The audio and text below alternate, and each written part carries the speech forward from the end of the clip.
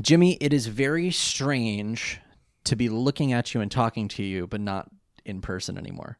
Yeah, after our I got brief spoiled. rendezvous. Like ships passing in the night. Ships podcasting in the night. Beep, beep, beep, beep, beep, beep. It's time to duel. But no, that was good. Lauren and I got to visit Portland for a week. We got to hang out a few times. Got some Mexican food. Yeah, because you don't have Mexican food in the UK. Okay. Although, I have made an amazing discovery in Cambridge. Oh. I haven't been to this restaurant yet, but Lauren and I were walking through Cambridge the other day, and I stopped. I stopped dead. Like, I had a bag in my hand, and I nearly dropped it because I smelled, all of a sudden, that distinct Mexican, like, taco truck smell. Oh, what? And I looked to my right, and there was a Mexican food place that was just Mexican food. It wasn't this bullshit like we also do gyros and hamburgers and Holy gazpacho. It was the first thing on the menu.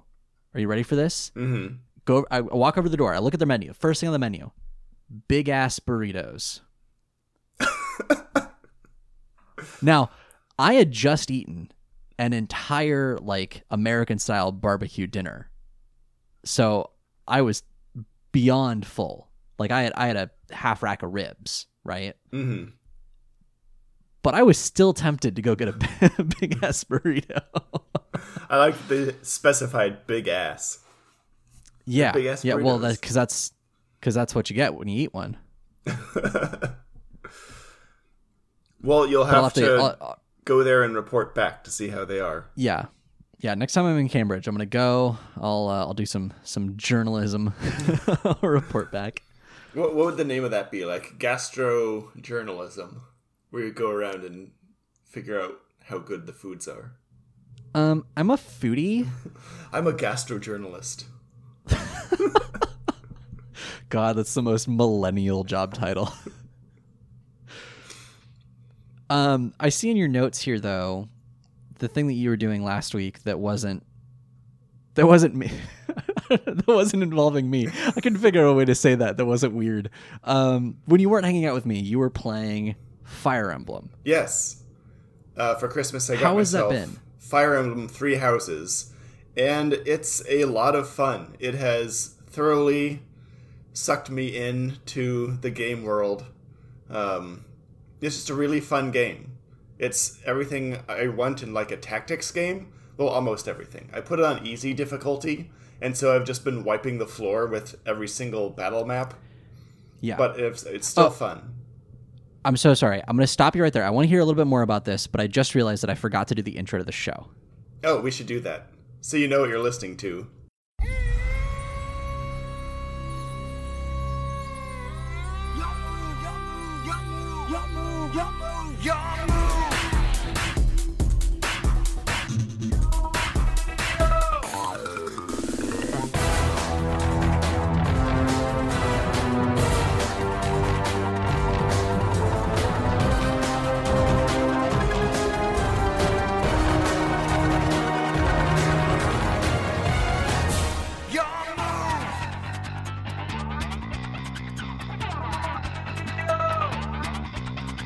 It's time to podcast. Hello, everyone. Welcome to You Activated My Podcast, the weekly Yu-Gi-Oh! Recap podcast. I'm Tyler.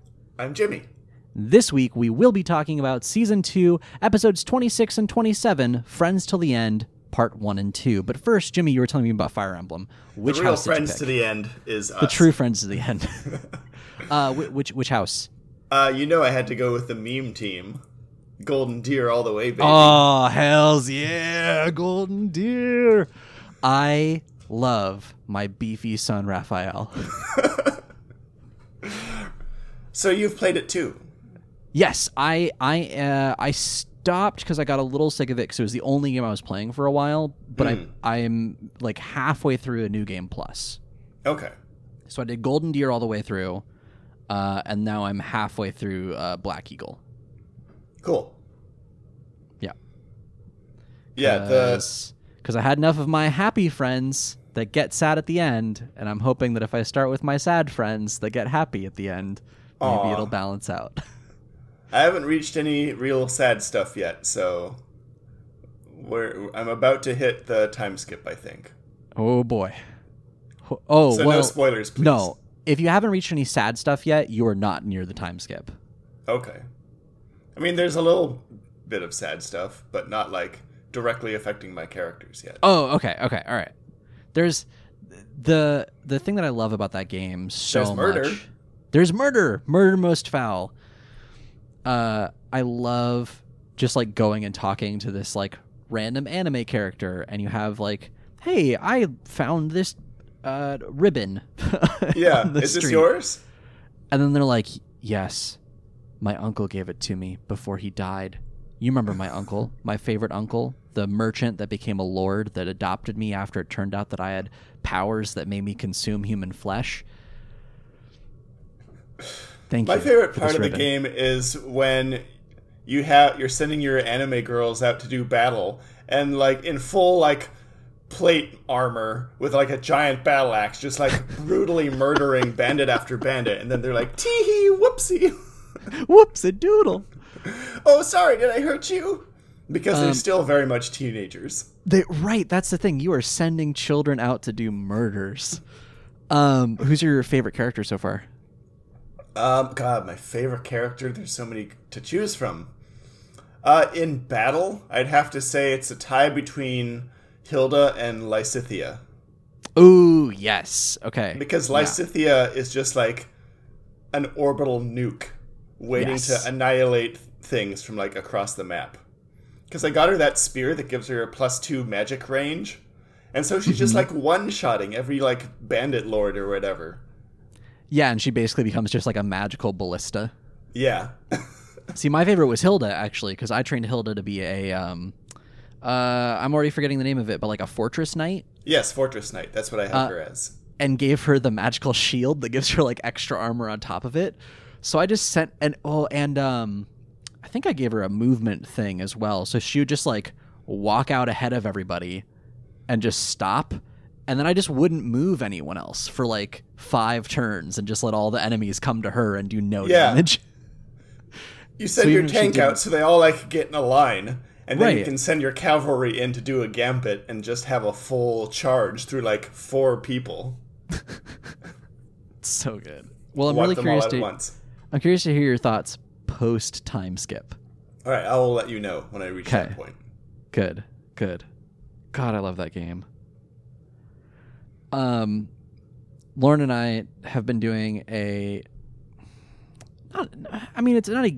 game related, I guess. But we binged all of The Witcher on Netflix. Oh yeah. Mostly because I was sad because when we were hanging out, we watched 2 episodes of The Mandalorian that I mostly stayed awake through. And we got home and we were like, oh, it would be really fun to like watch The Mandalorian. That was really like, it's a good show. Oh wait, we won't have Disney Plus here until fucking March. Oh, they haven't launched it in the UK yet? No, and I don't know why. I don't know if it's a licensing thing or what, but it's just Weird. Straight up not available. Oh. Yeah.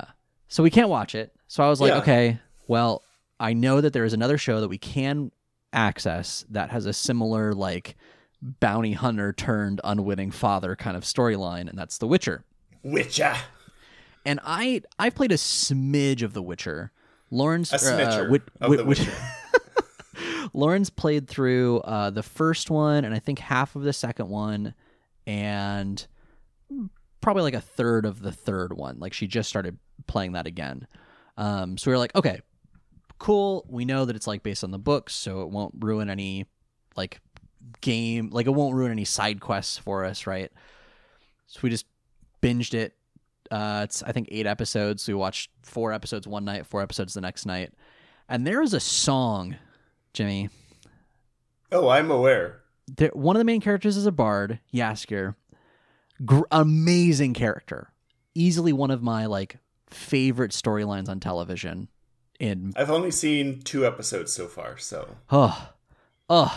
No spoilers, please. But... No. But there, you know the song then. Yes. There's this song where he says, "Toss a coin to your Witcher, O Valley of Plenty," and I'm not going to sing it because the moment that I do, it will get stuck in everyone's heads. And by stuck, I mean to the point where it turns from being the best song ever to the worst song ever, and you cannot wait to think about anything but this song. It's a club banger. It's a club fucking banger, and Lauren and I have been singing it off and on for the last 3 days, nonstop, all day, all night, just this song over and over and over again. And I cannot wait for this curse to lift. It's a good song. It's a good song, but that's me. Also, and I'm just going to make this real quick, Awesome Games Done Quick started this week. Oh, yeah, that's this week. Yeah, it started yesterday. We're recording on Monday. This will probably come out Wednesday or Thursday. So it's been going. Go watch Awesome Games Done Quick, gamesdonequick.com. It's speedrun marathon for charity. They're raising money for Prevent Cancer Foundation. Go and donate. Go and buy a t-shirt. I do every year. It's super, super fun. I was kind of half watching it while I was working today. And I watched a Donkey Kong Country 3 speedrun where he did 103%, because that's the thing you can do in that game, in 1 hour and 55 minutes. Whoa. And it's incredible seeing a game that I can't get past the first area. Somebody beating the entire thing in the amount of time that it takes me to get to that point. Yeah, I'm looking through their schedule. Oh, they had a Riven. They did. I'm sorry. Speedrun? It was at the exact wrong time, my time. I forgot to text you, but they did Riven. They did Myst. They beat Riven in 7 minutes. That's insane. I'm trying to think of what else. Untitled Goose Game is coming up at the end of the week because they have to do a speedrun of that. They're going to do an all main tasks run. There aren't, and this is maybe a life goal that I'll set. I might set. We'll see. They don't have any Yu-Gi-Oh games in the lineup, which I think might be a crime. I think Yu-Gi-Oh is a perfectly suitable speedrunning game now that I've been introduced to that part of the community. But what else? They have Doom. They did a bunch of Metroid runs. Ocarina of Time, so I can see if my dude wins again. That's 3:46 on Wednesday. Oh, good. Okay, good. The one thing that might keep my dude from winning is everyone has been voting for all the voting incentives have been to name save files honk. For the goose. For the goose. Everyone's in love with the goose this year. That's but we'll fair. see. I'm gonna donate for my dude this year. Well, I would appreciate that. There's a Fire Emblem Three Houses speed run. Oh shit, is there? On Thursday. Okay, I must have missed that. The funny thing about being in the UK, and it's actually ironically it's happening in Orlando the week before I'm going to be in Orlando, and I didn't realize that soon enough. I technically could have gone a week early. I don't know. So close. Oh well. But the funny thing about being in the UK while this is going on is everything's 8 hours off, and they always do the less popular games at night because they figure, well, fewer people are watching. So I get to see all of the here's that Super NES game that everyone forgot existed, or here's a Sega Genesis group of games. I watched just really Tetris. Obscure titles. Yeah, have you seen Tetris Sphere? No. So I watched a Tetris Sphere speedrun, and I don't... you know how in Star Trek they try to convince you that 4-dimensional chess, or 3-dimensional chess rather, is this it's the thinking man's puzzle, whatever.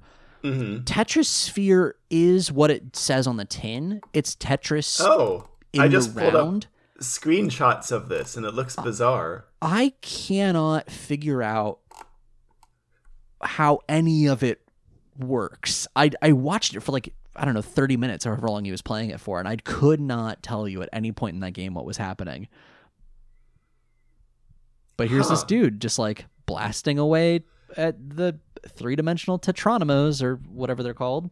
Yes, this looks exactly like a Star Trek video game that Right. they would play on Star Trek, where they didn't really know what video games looked like, and so they just animated some shapes. I mean, it might as well be that one episode where Riker faces off against the guy who's the world champion Sabat player or whatever it is. Is it Sabat? Did I just no-scope that? What am I thinking of? Nope, that's not it. Never mind. I don't remember what the the Star Trek games are. Sabat something different. Dabo? No, not Dabo. Is it? Now we're just scatting. Skibbity-boppity-dabo. Game that Riker My plays. favorite episode when Riker becomes a scat man. Oh yeah, it's the episode called The Game in Star Trek The Next Generation. And it is I was thinking of the one where everyone becomes addicted to Google Glass.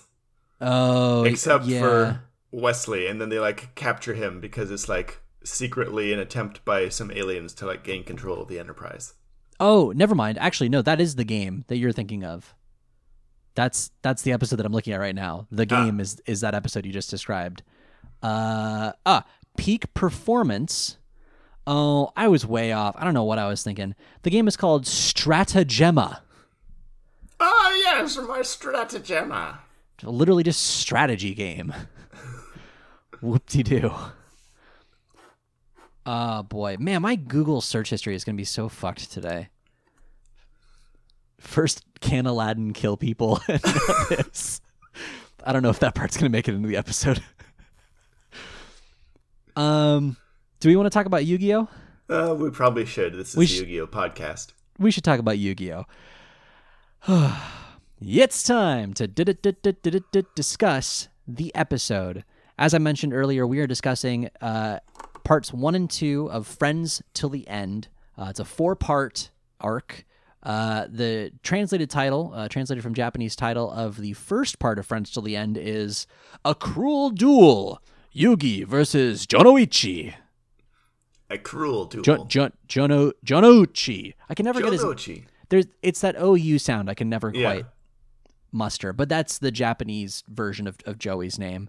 The summary is, with Joey under Merrick's mind control, Yugi is forced to duel his best friend in a twisted, timed match where only one will survive. Ominous. Dum dum dum. I decided to treat myself, Jimmy. Treat yourself. And I skipped the recap. I used the Netflix skip recap feature, and then I saw your note about Taya's recap. Can you explain this to me? Did Taya do a recap of this episode? Taya did a recap. It's just like flashing back to her like putting the pieces together of like what's going on, but she has a great line that's along the lines of, if these are like evil forces bent on destroying the world, then their plan has to be about more than just getting some cards. And like, yep, that's pretty good there, Taya. Thanks. That's a sound judgment. If we're trying to rule the world, it's got to be about more than just cards. I mean, I guess it doesn't have to be, right? In this show, who knows? Who knows? I mean, I could see somebody being like, I want to take over the world just so that I can be the best at this card game. And no one can tell me otherwise. That is like everyone's main goal, though. It kind of is. We start the episode proper, though, at the docks. You know, like all evil plans, some part of it takes place at the docks. We start specifically, I think, at where Merrick's like mega yacht is parked.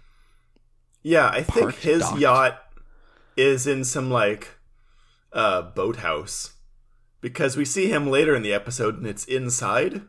Oh yeah. But then he just like goes outside and is just like strolling around. Right. So he's walking around with, is it just Joey there, or is Taya and Joey? He's got Taya and Joey just mind controlled following him around. And they're just completely mind wiped, and he's explaining his master plan to them. And it's like, what's the point? They can't hear you. Right. And at one point he's even like, you're so quiet, almost as if you don't have minds of your own. And you're like, yeah, fuck you, dude. It's fine. You're just talking to yourself at this point. Just really enjoying his company that doesn't talk back to him. It's like talking to your dog. You can really tell that this is a pre-Twitter world. This would all just be tweets. Yeah. What I do love about this scene though is that we get some great shots of Merrick's outfit. And he's becoming like more and more of a scene kid, which is really great. Like his hair is still like white and spiky and whatever, but he has now a like gold collar that goes most of his neck, big gold bracelets, and for no real apparent reason, he's still wearing that like pink cropped sleeveless hoodie. Right? It is a look. It's a look, but now he's added, and I don't think these were there before, these little like chains on the chest. I didn't even notice. Yeah, it's so that all the cultists I noticed in this episode have them. It's like they're a part of their outfit, but he has them on the hoodie, and it's like they're meant to keep the two parts of a shirt together, like a button they're like up. Doctor Strange, kind of like two big buttons and like a chain connecting them. Yeah, but there are no buttons, and it's a hoodie. So they're just decorative chains, just like in the middle of his chest. He really cares about looking really cool. It's working for him, you know? Like Merrick's got a future as a K-pop star, I think. This is a very K-pop look going on. What happens next? Odeon appears. Odeon shows up. Our friend Odeon. Our friend, man, I feel for Odeon in this episode. Odeon gets just absolutely shit on constantly by his boss. Why is he even a cultist? I don't know. Yeah, that's the thing. So Odeon appears, right? He got face tattoos for this guy, and he's treated like garbage. To be fair, the face tattoos, not many people in this world can pull off face tattoos. I think Odeon is one of them. They're a look. They look good. But he appears, he's got locator cards from the Battle City tournament. He got like 12 locator cards. Right. And well, no, so explicitly he's like, here, master, I got enough locator cards for the both of us so that we can both compete in the finals. You know, just in case, like, we need to actually compete in this tournament, like, in a legit way, I guess. Yeah. And Merrick is like, fucker, what do you think I'm doing all this for? I just kidnapped like 3 people so that we don't have to do anything. We're not doing anything legit. This is useless to me. Okay, just give him here. Just give him here, Odeon. Just come here. Give me those. Yeah, so he takes them. It's right? a good backup plan. He doesn't say no, but he's kind of a shit about it. Yeah, he's an asshole. And like Odeon went to all this work, dueling people apparently, to make it rain with locator cards. It's like, no, back to our main plot. Here's Yugi's brainwashed friend. He's going to kick Yugi's ass. And then we can just take anything we want. And he even says, like, this is my most ingenious scheme yet. I took the thing that mean the most to Yugi, his friends. He does say scheme. He does say scheme, and it kind of irks me. My scheme. And Odeon goes, brilliant plan, master. And Merrick goes, I know. Tyler, you watched Thomas the Tank Engine as a kid, right?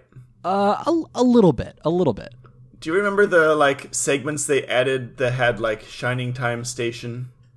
Yeah.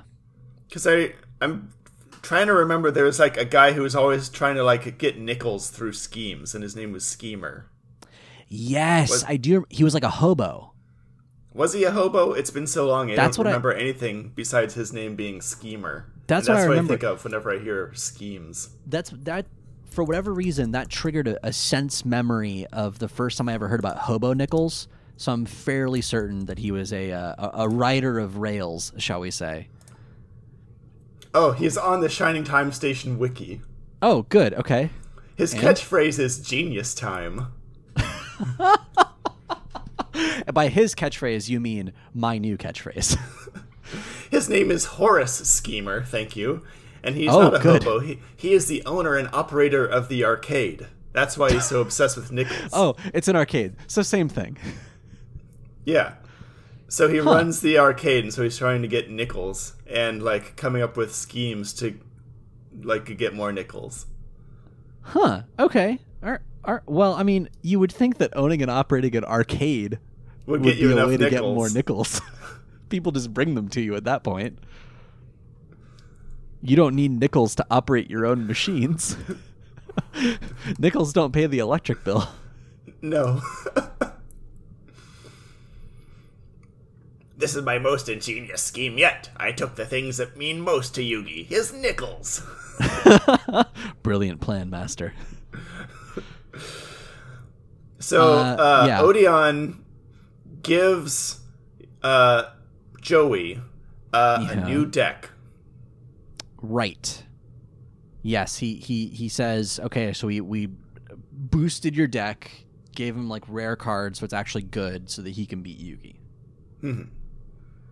And Joey is just completely silent this whole time, by the way, because he's brainwashed. Right, which again just means that Merrick was talking to himself this whole time. Yep. Which kind of blows. Which makes me wonder if brainwashed Joey gets a fresh deck of magic cards that he's probably never seen before. If he plays against Yugi, is he going to be too dumb to use them? Well, that's the thing, right? So just because you're brainwashed into serving Merrick doesn't mean you know every card. No, but kind of the implication is that, like, they don't have any real agency in the process, right? Like, it is just Merrick using their husk. Yeah, controlling them as a puppet. Right. So, like, while Merrick is mind controlling him, sure, fine, like, whatever. Merrick knows whatever cards are in there. Although Odeon also doesn't tell Merrick what cards are in the deck. Odeon just pulls a fistful of cards out of his sleeve. Presumably it's a deck meant to counter Yugi. Right. But there's no on-screen discussion of what that looks like. No. So we assume that Merrick probably knows what it is, and we assume that Merrick is controlling Joey to the point where, like, that makes sense. Yeah. But I want to know what happens after all of this. Does Joey get to keep these cards? All right, mind slave, give me my cards back. Right. Give me back my Pog collection, Wheeler.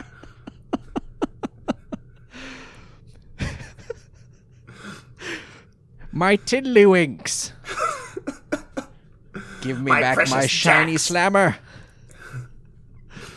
My heavy Pog slammer that says poison on it is my pride and joy. Give it back. Wheeler, that was my prismatic Charizard, not yours. Meanwhile, Odeon, do you like Beyblade? one of the speedruns that I watched at Awesome Games Done Quick, since we were talking about that earlier, was a mashup game that I did not know existed, but I'm so glad it does. And it was Battletoads and Double Dragon. What? Have you heard about this? There was apparently No. a crossover game where you can pick characters from either series. Okay. And it's just like a mashup of the two games. That sounds so 90s. Yeah, but now I'm just picturing, like, what if Yugi played Beyblade? It's time to let it rip. And instead of Valtryek's spirit coming up from the bay, it's just the Pharaoh. Help, I've been trapped.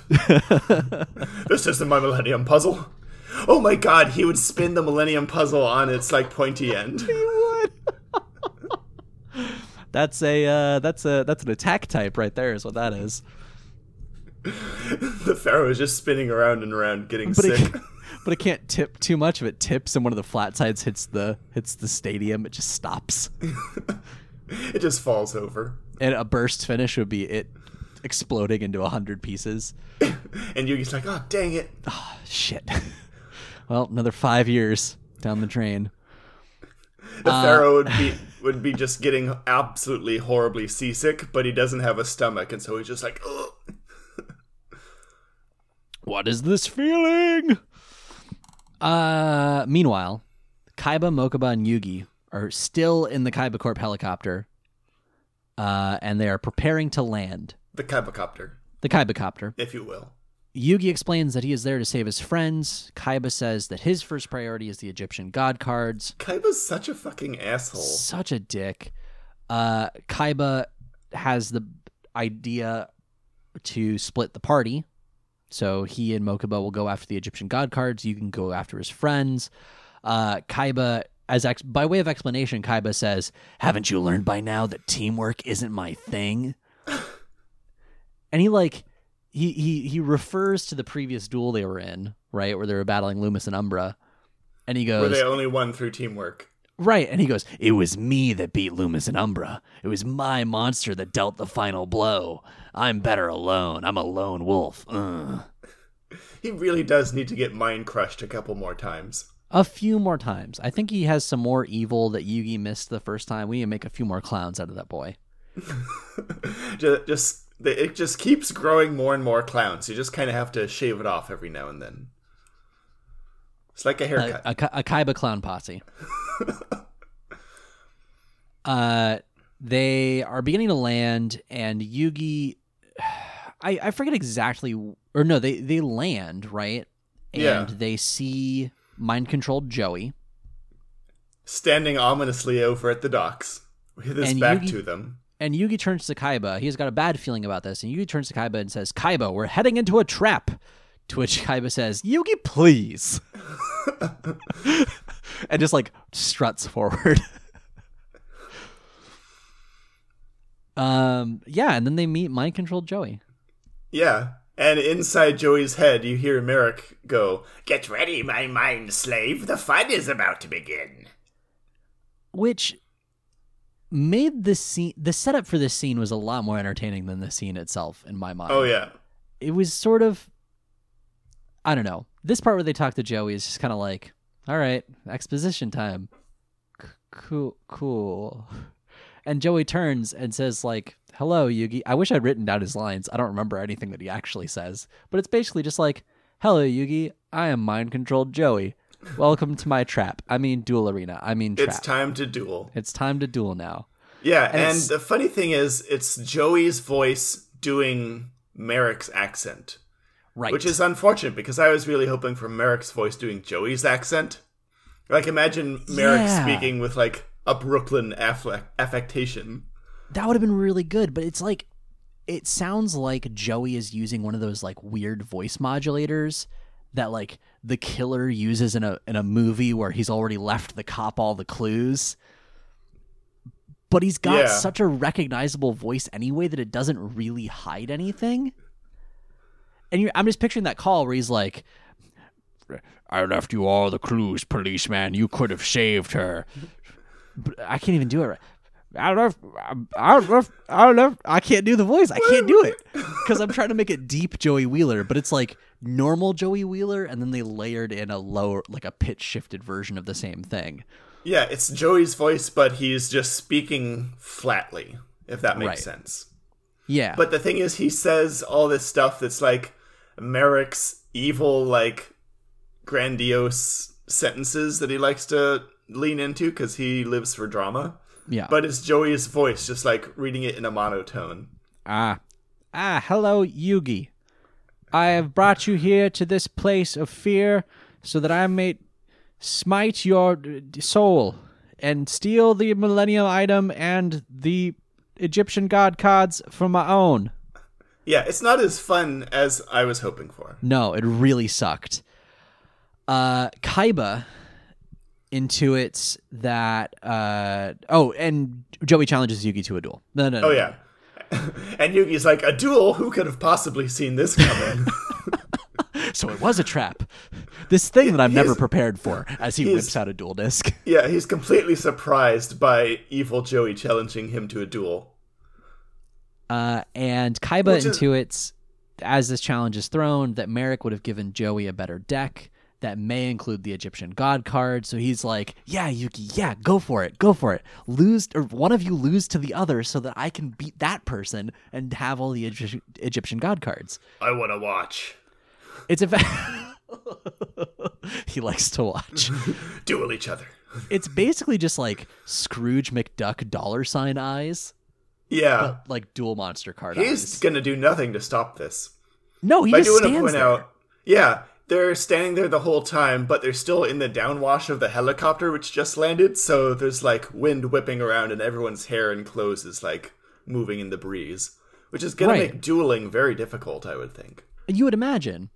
As part of this, Taya appears from the side of the boat. Am I remembering that right? Yeah, she just comes. It's not even Merrick's boat. It's just a random ship that was docked there. Just she starts. Boat. Evil Taya starts walking down the stairs, And she's also evil and brainwashed. Yeah, so she's again. It's Merrick in the body of Taya. Yeah. Which I need you to explain this note that you wrote, my friend.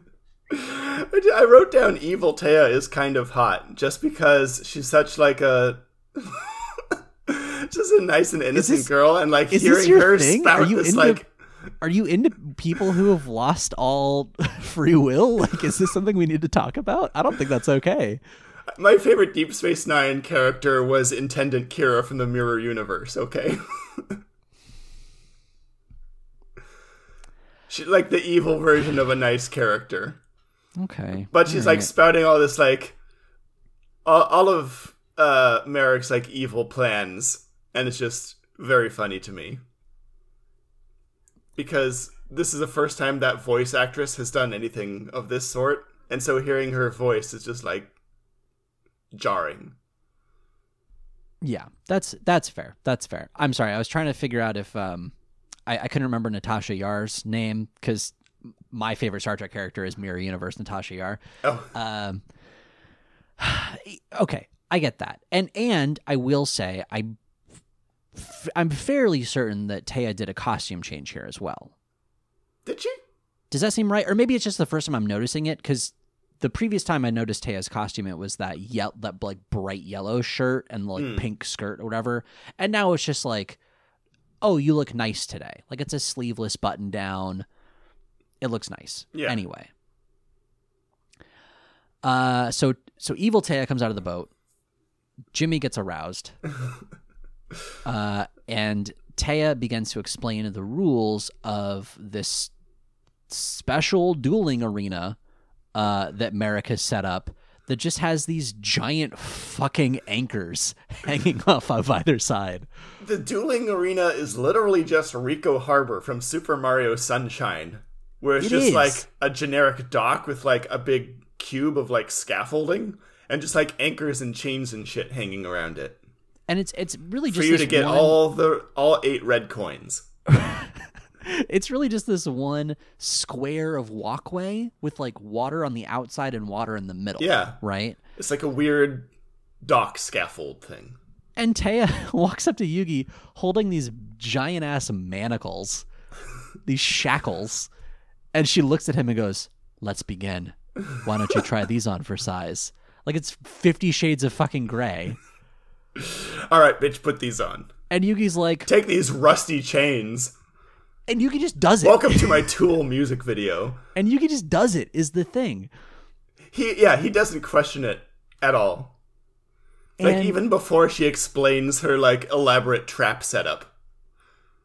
And, like, it's, okay, so it's Merrick's special dueling arena, so you already know what it is. They're going to be strapped down to something. There's going to be a box at their feet showing their life points, and somebody's going to plummet to their doom. Another duel, another ridiculous booby trap. And so they explain all this, and whoever wins, their opponent has 30 seconds before the anchor is released, and it's attached to the chains, and it will like plunge into the sea, dragging them with them. Is this the first of the quote-unquote special dueling arenas where they haven't retconned it, so they go to the spirit realm? Yes, I was about to bring this up. This is the first time there's actual life and death stakes in Yu-Gi-Oh! This one actually has like drowning. Yeah, there was no way for... I think this only exists because 4Kids couldn't find a way to like censor it. It's just an anchor. It's not like a spirit anchor. Yeah, and there's no like invisible portal. Yeah, that's what I was going to say. You make like the water glow or something. Welcome to the spirit ocean. You fall into the ocean here and you go to the spirit realm. But it gets worse too, because Mind Control Taya, then sits down in a chair that like auto straps her in somehow. Yeah. And I couldn't figure out like, okay, why does she need to be locked up if she's mind controlled? Like that's kind of already doing it. And Merrick has a cultist like crane in a big ass shipping container and just hangs it over Taya, just hovering like 20 feet above her head. And then he drops the mind control. Yeah. This whole thing is an elaborate setup, so if Yugi or Kaiba or anyone tries any funny business, the cultist will just press a button and squish Taya. Right, because, As added insurance. Taya being the one girl character still in play here is obviously the one person everyone cares about. Yeah, the damsel in distress. Right. Kaiba's not going to do anything to Taya. God forbid. No. Has Kaiba met Taya ever? Does he know who Taya is? Yeah, right? Like, they've met in passing. In passing, yeah. Right? When? In the helicopter. In the helicopter home from Duelist Kingdom. Huh. But they've never dueled. Have they spoken to each other? Have they spoken? I don't know if they've spoken to each other, come to think of it. Kaiba could just be watching this and be like, so? What do I care? Do I get the Egyptian God card still? That's fine. I don't care, yeah. I give that old man a heart attack back in episode 1. They are classmates. So they've probably spoken off screen. But he's at least aware of her existence. Yeah. But Mokuba wants to put a stop to the whole thing right away. Like, he wants to pull his Battle City Commissioner card. Yeah. And Kaiba just says, "Hey, I'm the commissioner here. I order you to stop." And Merrick's like, "What? Fuck you." I'm the mayor of Battle City. I'm the boy mayor of Battle City. I command you to stop this nonsense.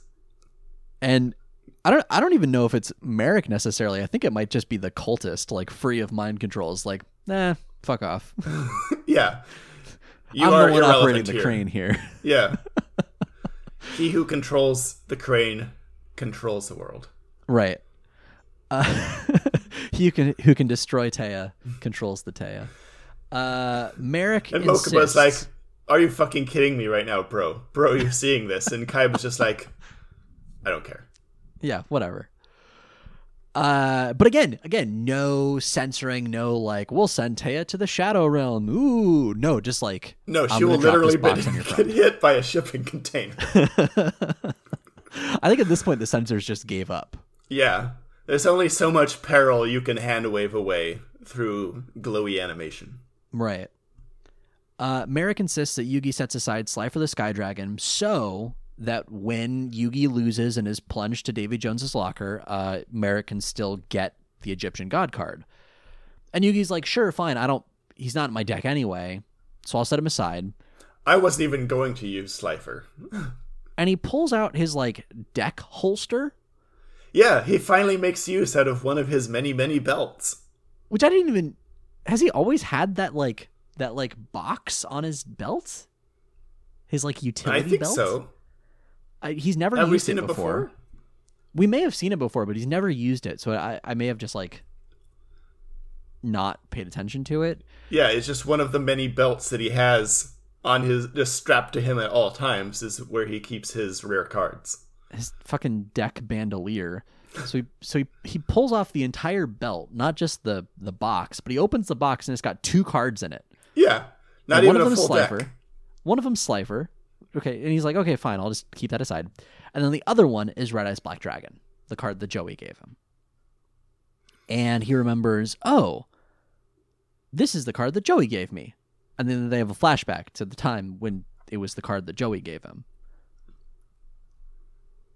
Can't just take their word for it. That's it. That's the tweet. Meanwhile, Taya's like waking up and she's realizing, wait a second, where am I? Is this a dueling arena? It doesn't look anything like a dueling arena, but she thinks it's a dueling arena. And she goes, "Is that Yugi versus Joey?" And before her question can be answered, Yugi says, "It's time to duel." Yep, it's time to duel. Meanwhile still. Tristan and Serenity finally arrive after their long-ass train trip. Yeah, Jesus fucking Christ. So, okay. I just want to calculate this real quick, because this bothered me every time we brought it up previously. They took a train from the hospital that Serenity was at to Domino City. They traveled for 4 episodes? Am I remembering that correctly?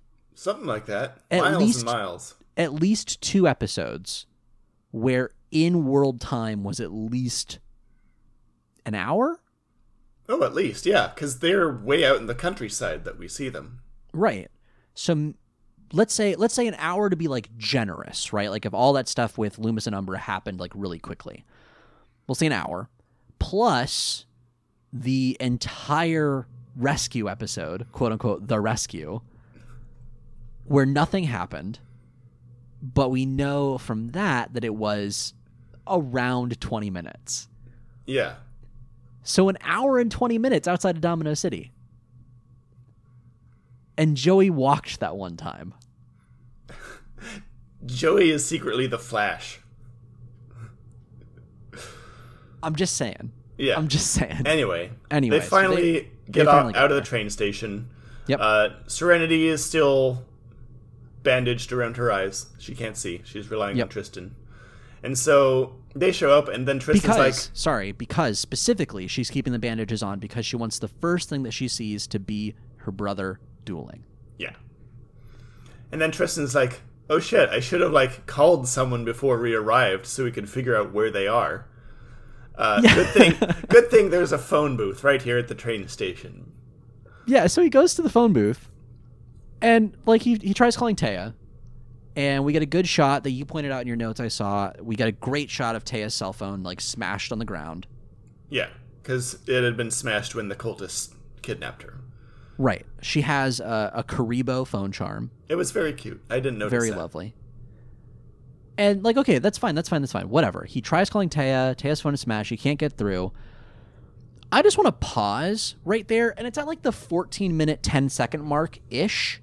The timestamps for Netflix are always a little weird for me because it shows me the amount of time like left in the episode. It's at like the 14-minute 10 mark, I think, where Tristan is in the phone booth trying to call Taya, and the moment that he hangs up, the person in the booth next to him has a phone up to their ear, turns and looks at Tristan for a long time, mouth agape, in I did like not a notice this weird at all. Joker-esque smile. Ugh, what? Just completely dead eyes. Let me see if I can pull it up. Do I even know how to take screenshots on this computer? But it haunts me.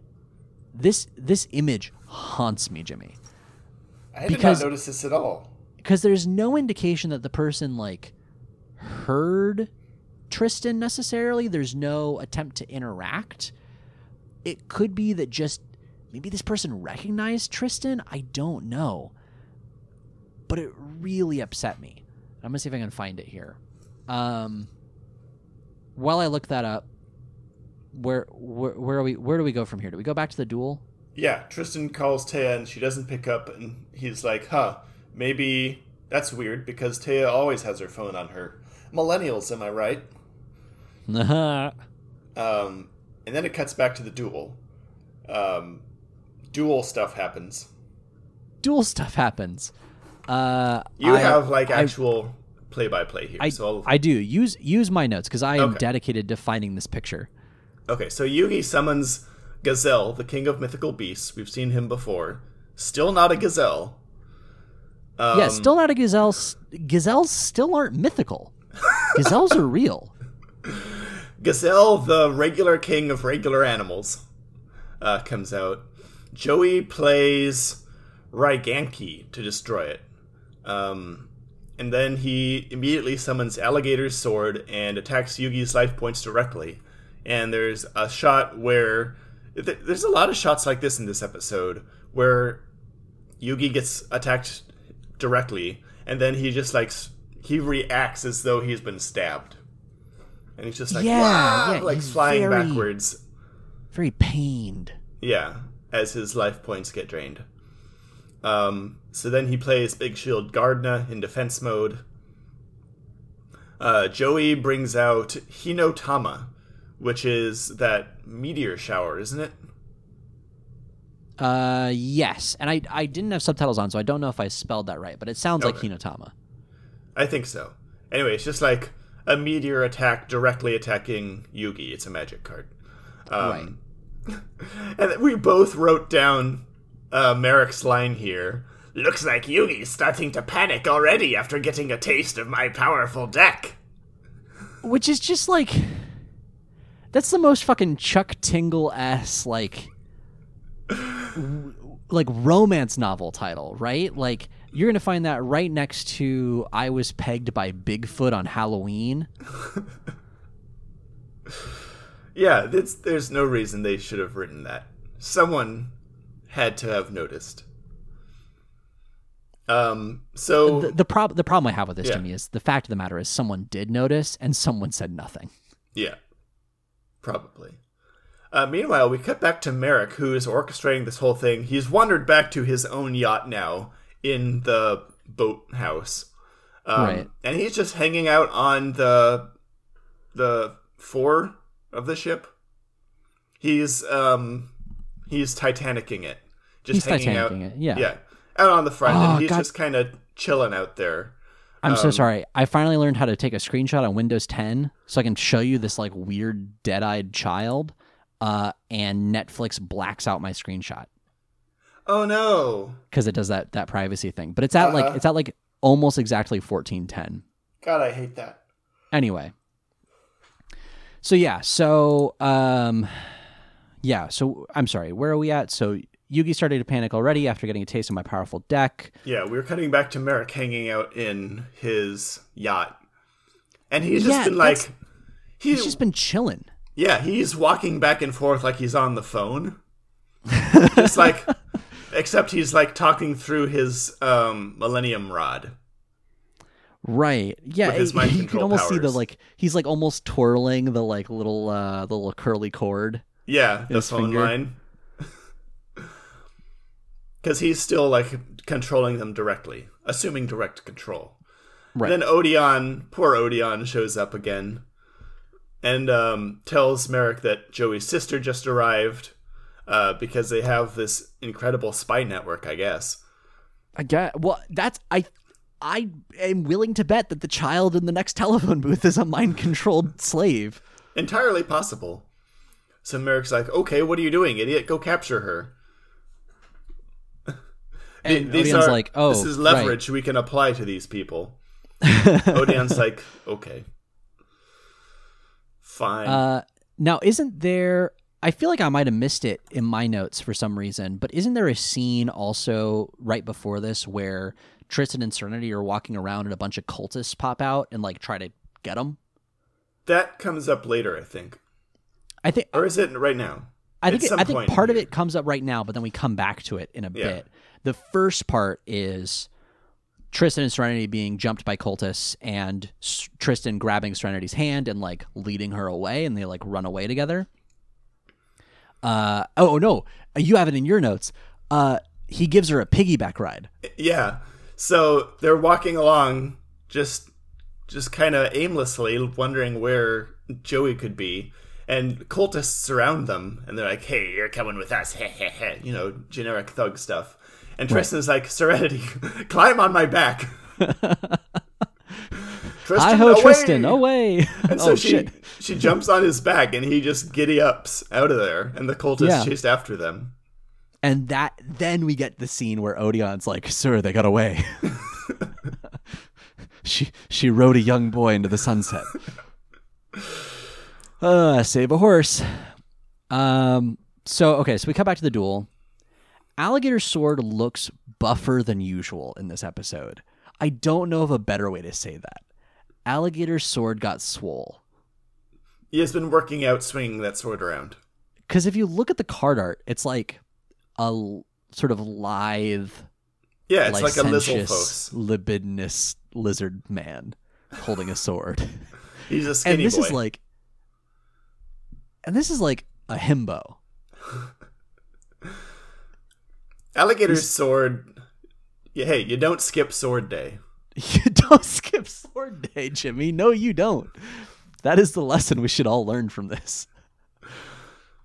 More dueling is happening. What? More. Wait, more. What is happening? Where is that? Dueling. They're just stuff that happens. Oh yes. Okay. Now I see where we're at. I'm sorry.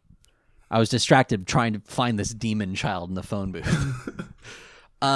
So Taya is conscious, right? Yeah. And Taya sees Mokuba and Kaiba, and she's like, what the fuck is up? Yeah, she's hollering at Mokuba from like 50 yards away. Just yelling at the top of her lungs, "Hey Mokuba, what's going on?" And she is hollering, and Mokuba responds at about this timbre of voice. Well, you see, Taya, there's this guy who's been mind controlling. And what else does he say? He's like, yeah, so Merrick's the bad guy. He's been mind controlling people. He mind controlled you for a bit. It's okay. We're cool now. But also, I can never trust you again. He's mind controlling Joey.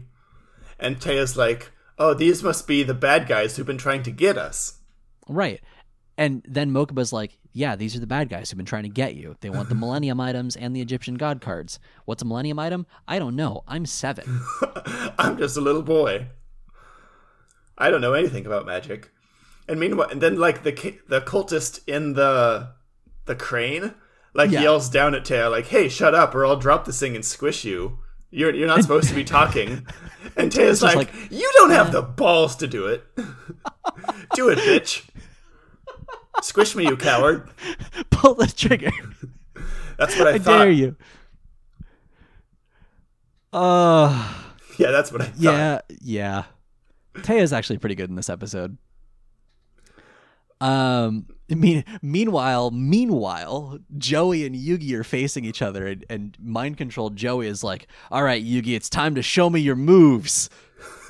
And then Yugi is thinking to himself, man, it's time to bust out my moves. But Captain Falcon comes in and punches Evil Joey right in the face. Yugi decides to show off his moves in a very Yugi way. He plays a card face down and then summons Karibo in attack mode, to which mind-controlled Joey says, you fucking idiot. Why would you bring out this weak card? You come to my house with this weak-ass shit. And it's one of those things like, for anyone who's watched the show even once, you see this move happen, you don't have to know anything about Yu-Gi-Oh! And you see this happen, and you're like, that's a trap. Yeah, that's a trick. That's a trap card you just did. That's a trick. That's bait. That's baiting. And Merrick, who's apparently like super good at dueling, is like, yes, I will attack Karibo right now. What could possibly go wrong? And so Alligator's Sword... Yeah, so Alligator's Sword attacks Karibo, activates a trap. Whoops. Didn't see that one coming. Spellbinding Circle, which means Karibo is safe from the attack and Alligator's Sword is weakened. Whoop-de-doo. And so Joey is just like, oh, that's how you want to play, huh? Here's another Hinotama, or whatever it's called, attacking Yugi directly. To which Yugi does another one of those, like, I've been stabbed sort of faces. Yeah. And then we fade out on Merrick shouting, farewell forever, Yugi! In 3 more parts. And that's it. Yeah. Yep. That's part 1. To be continued. Jimmy, what was the best part of part 1 for you? The best part for me was there's actual danger in this episode. Instead of being like, wooga wooga, this magic dark energy discs are going to hurt your soul if these invisible saw blades touch your leg. Hey kids, look at this band saw. Oh, don't worry. It's a Shadow Realm saw. It's a magical saw. It won't hurt you. It'll just rip your soul out. Which is better. Hey kids, look at this 30-story drop. Oh, but don't worry, there's a portal. It'll catch you.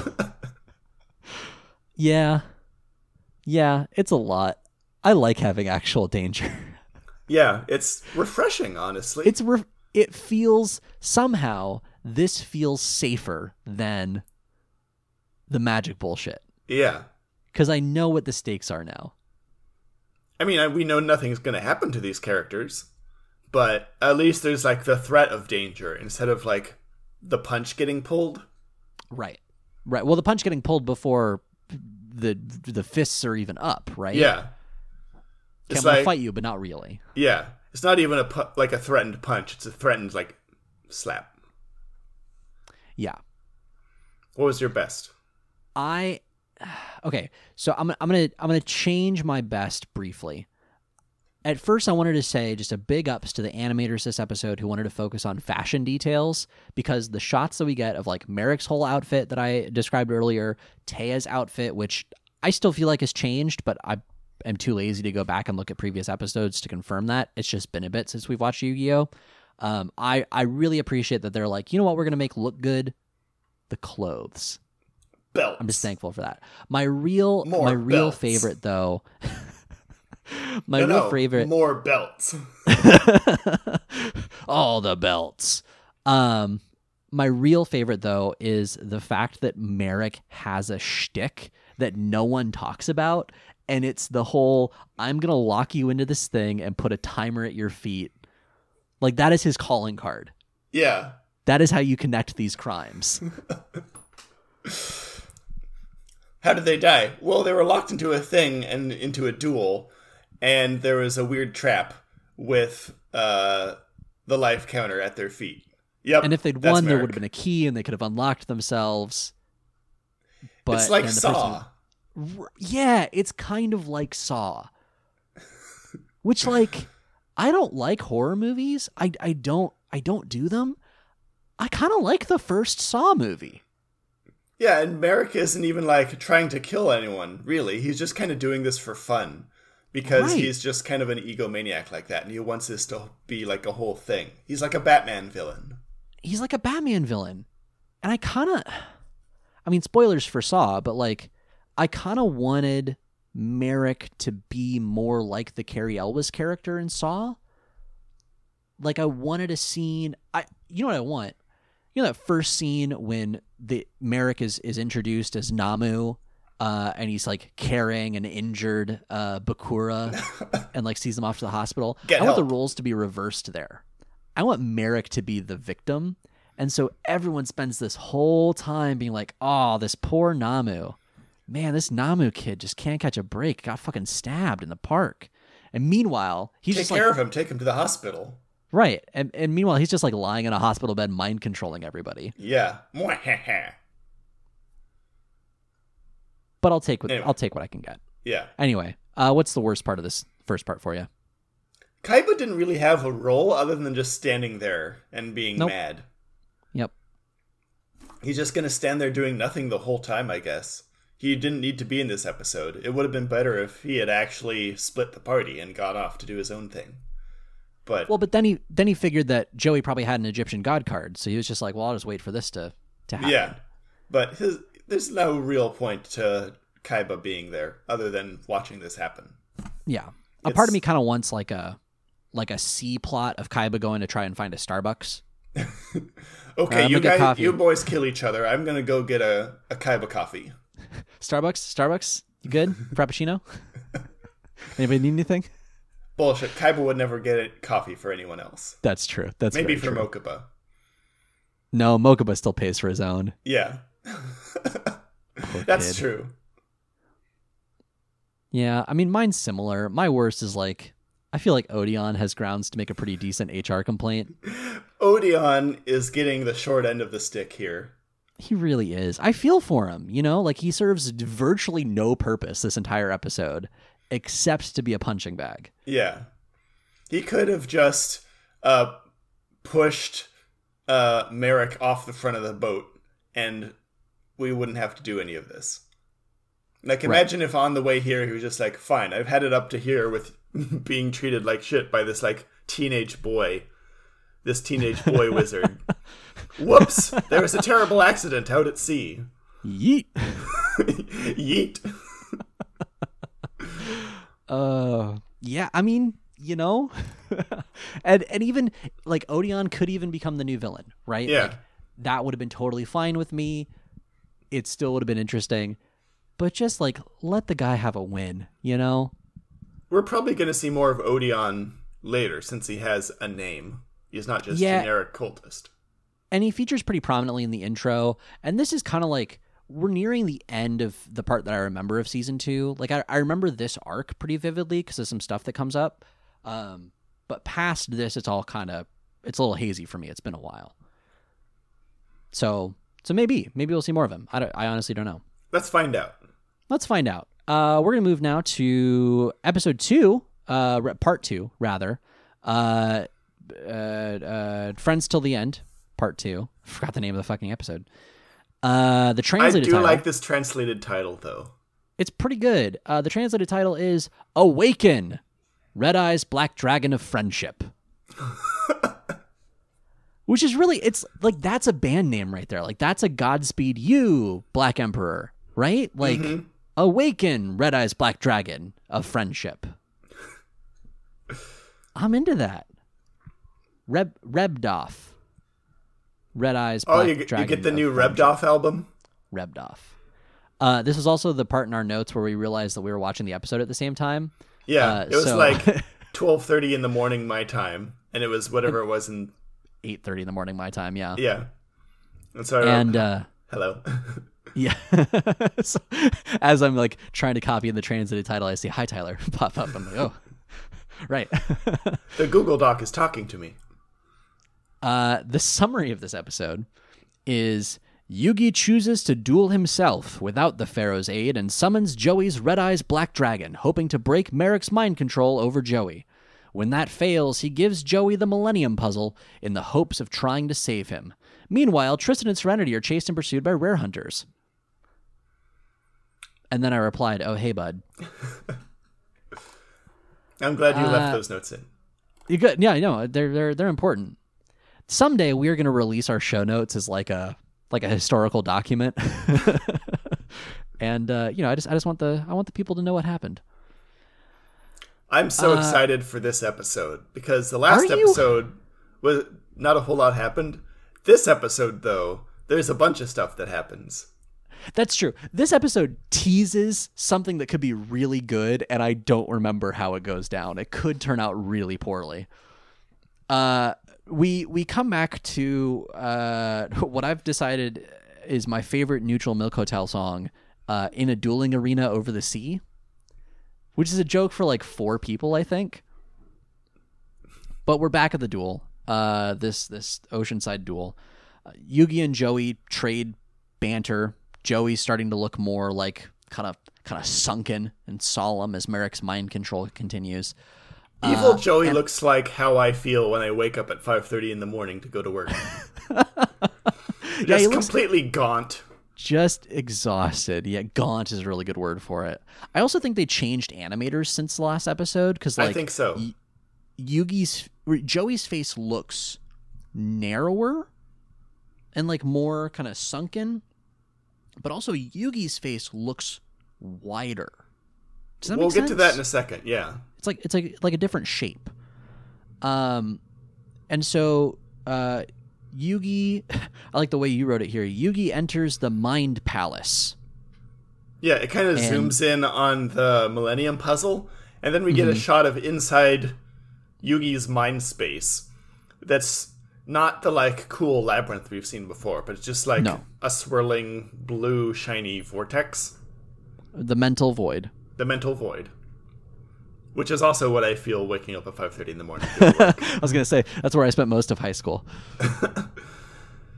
But we see the bifurcated mind of Yugi, where Yami Yugi is there and then Little Yugi is there. And Little Yugi's plan is to take over the body and duel in Yami's place, because his gambit here is that if Joey is dueling him personally, he'll be able to break through to the real Joey through the power of friendship. Right, yeah, because little Yugi is better friends with Joey than Big Yugi is. Yes. Which I don't know what this does for the whole like Trinity in one body kind of thing, like the Father, the Son, and the Millennium Puzzle. I don't know if this means that they're separate entities or the same minds in one entity. Yeah, it's still very vague on how they like come to the decisions they make in dueling. Because Big Yugi takes over the body, but then they're like both still conscious. So presumably they can talk back and forth. And they do several times. Yeah. We had the whole like mind shuffle episode, right, in season 1 where they're discussing things.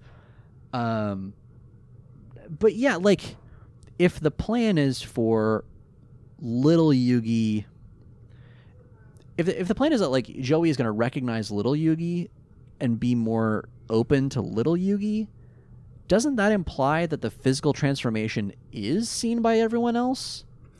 It is, and we get confirmation of that in just a minute here. Because previously, he's just like straight up transformed in front of people, and everyone's been like, "No, whatever, it's Yugi." Yeah, no one bats an eye. Right. He sort of retcons Yeah. his physical form. But here, yeah. they swap minds back into the body. They transform, and little Yugi is now wearing his clothes, how big Yugi wears them, and he just looks like a middle school kid. Did you notice? Isn't he? I did not notice this, but he is, isn't he? Yeah.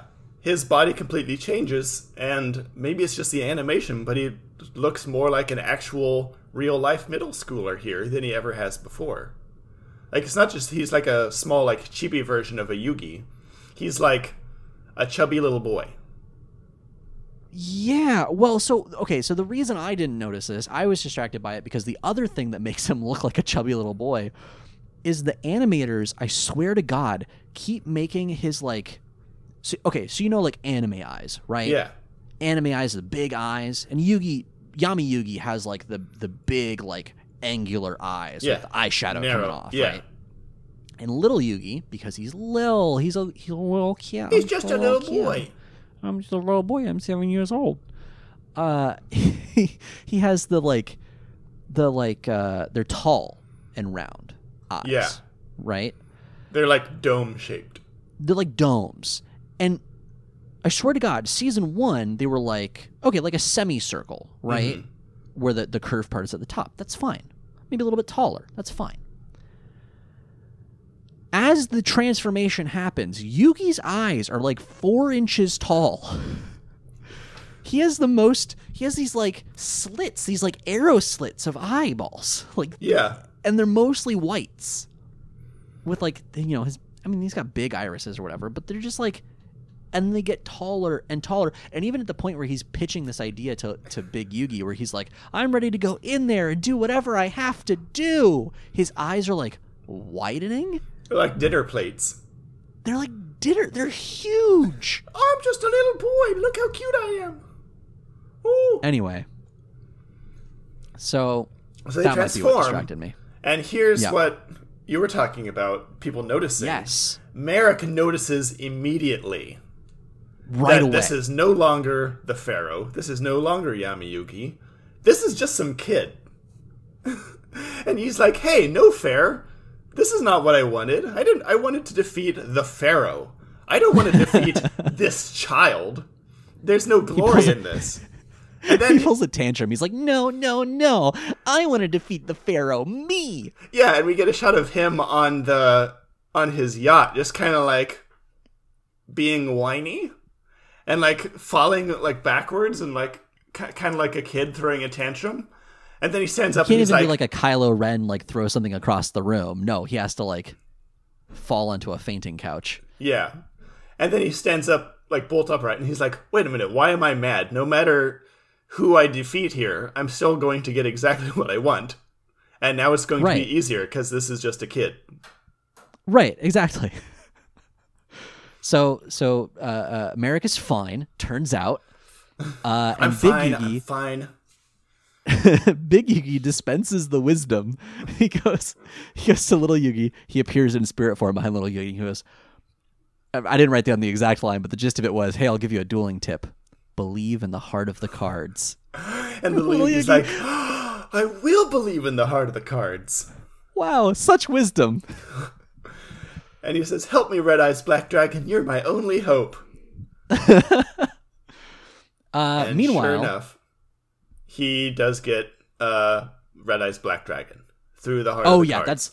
That's the next card he draws is Red Eyes Black Dragon because that's how this works. Magic.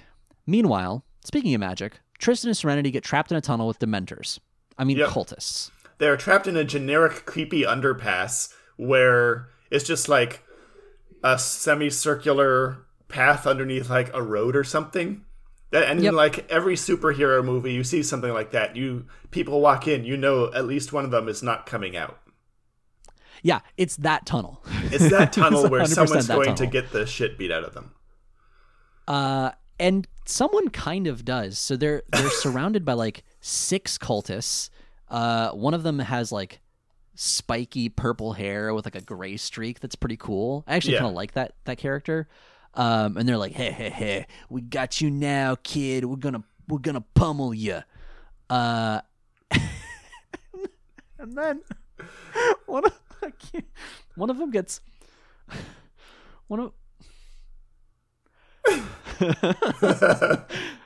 one of them gets hit in the face, Right in the eyes. right in the eye, with a 6-sided die.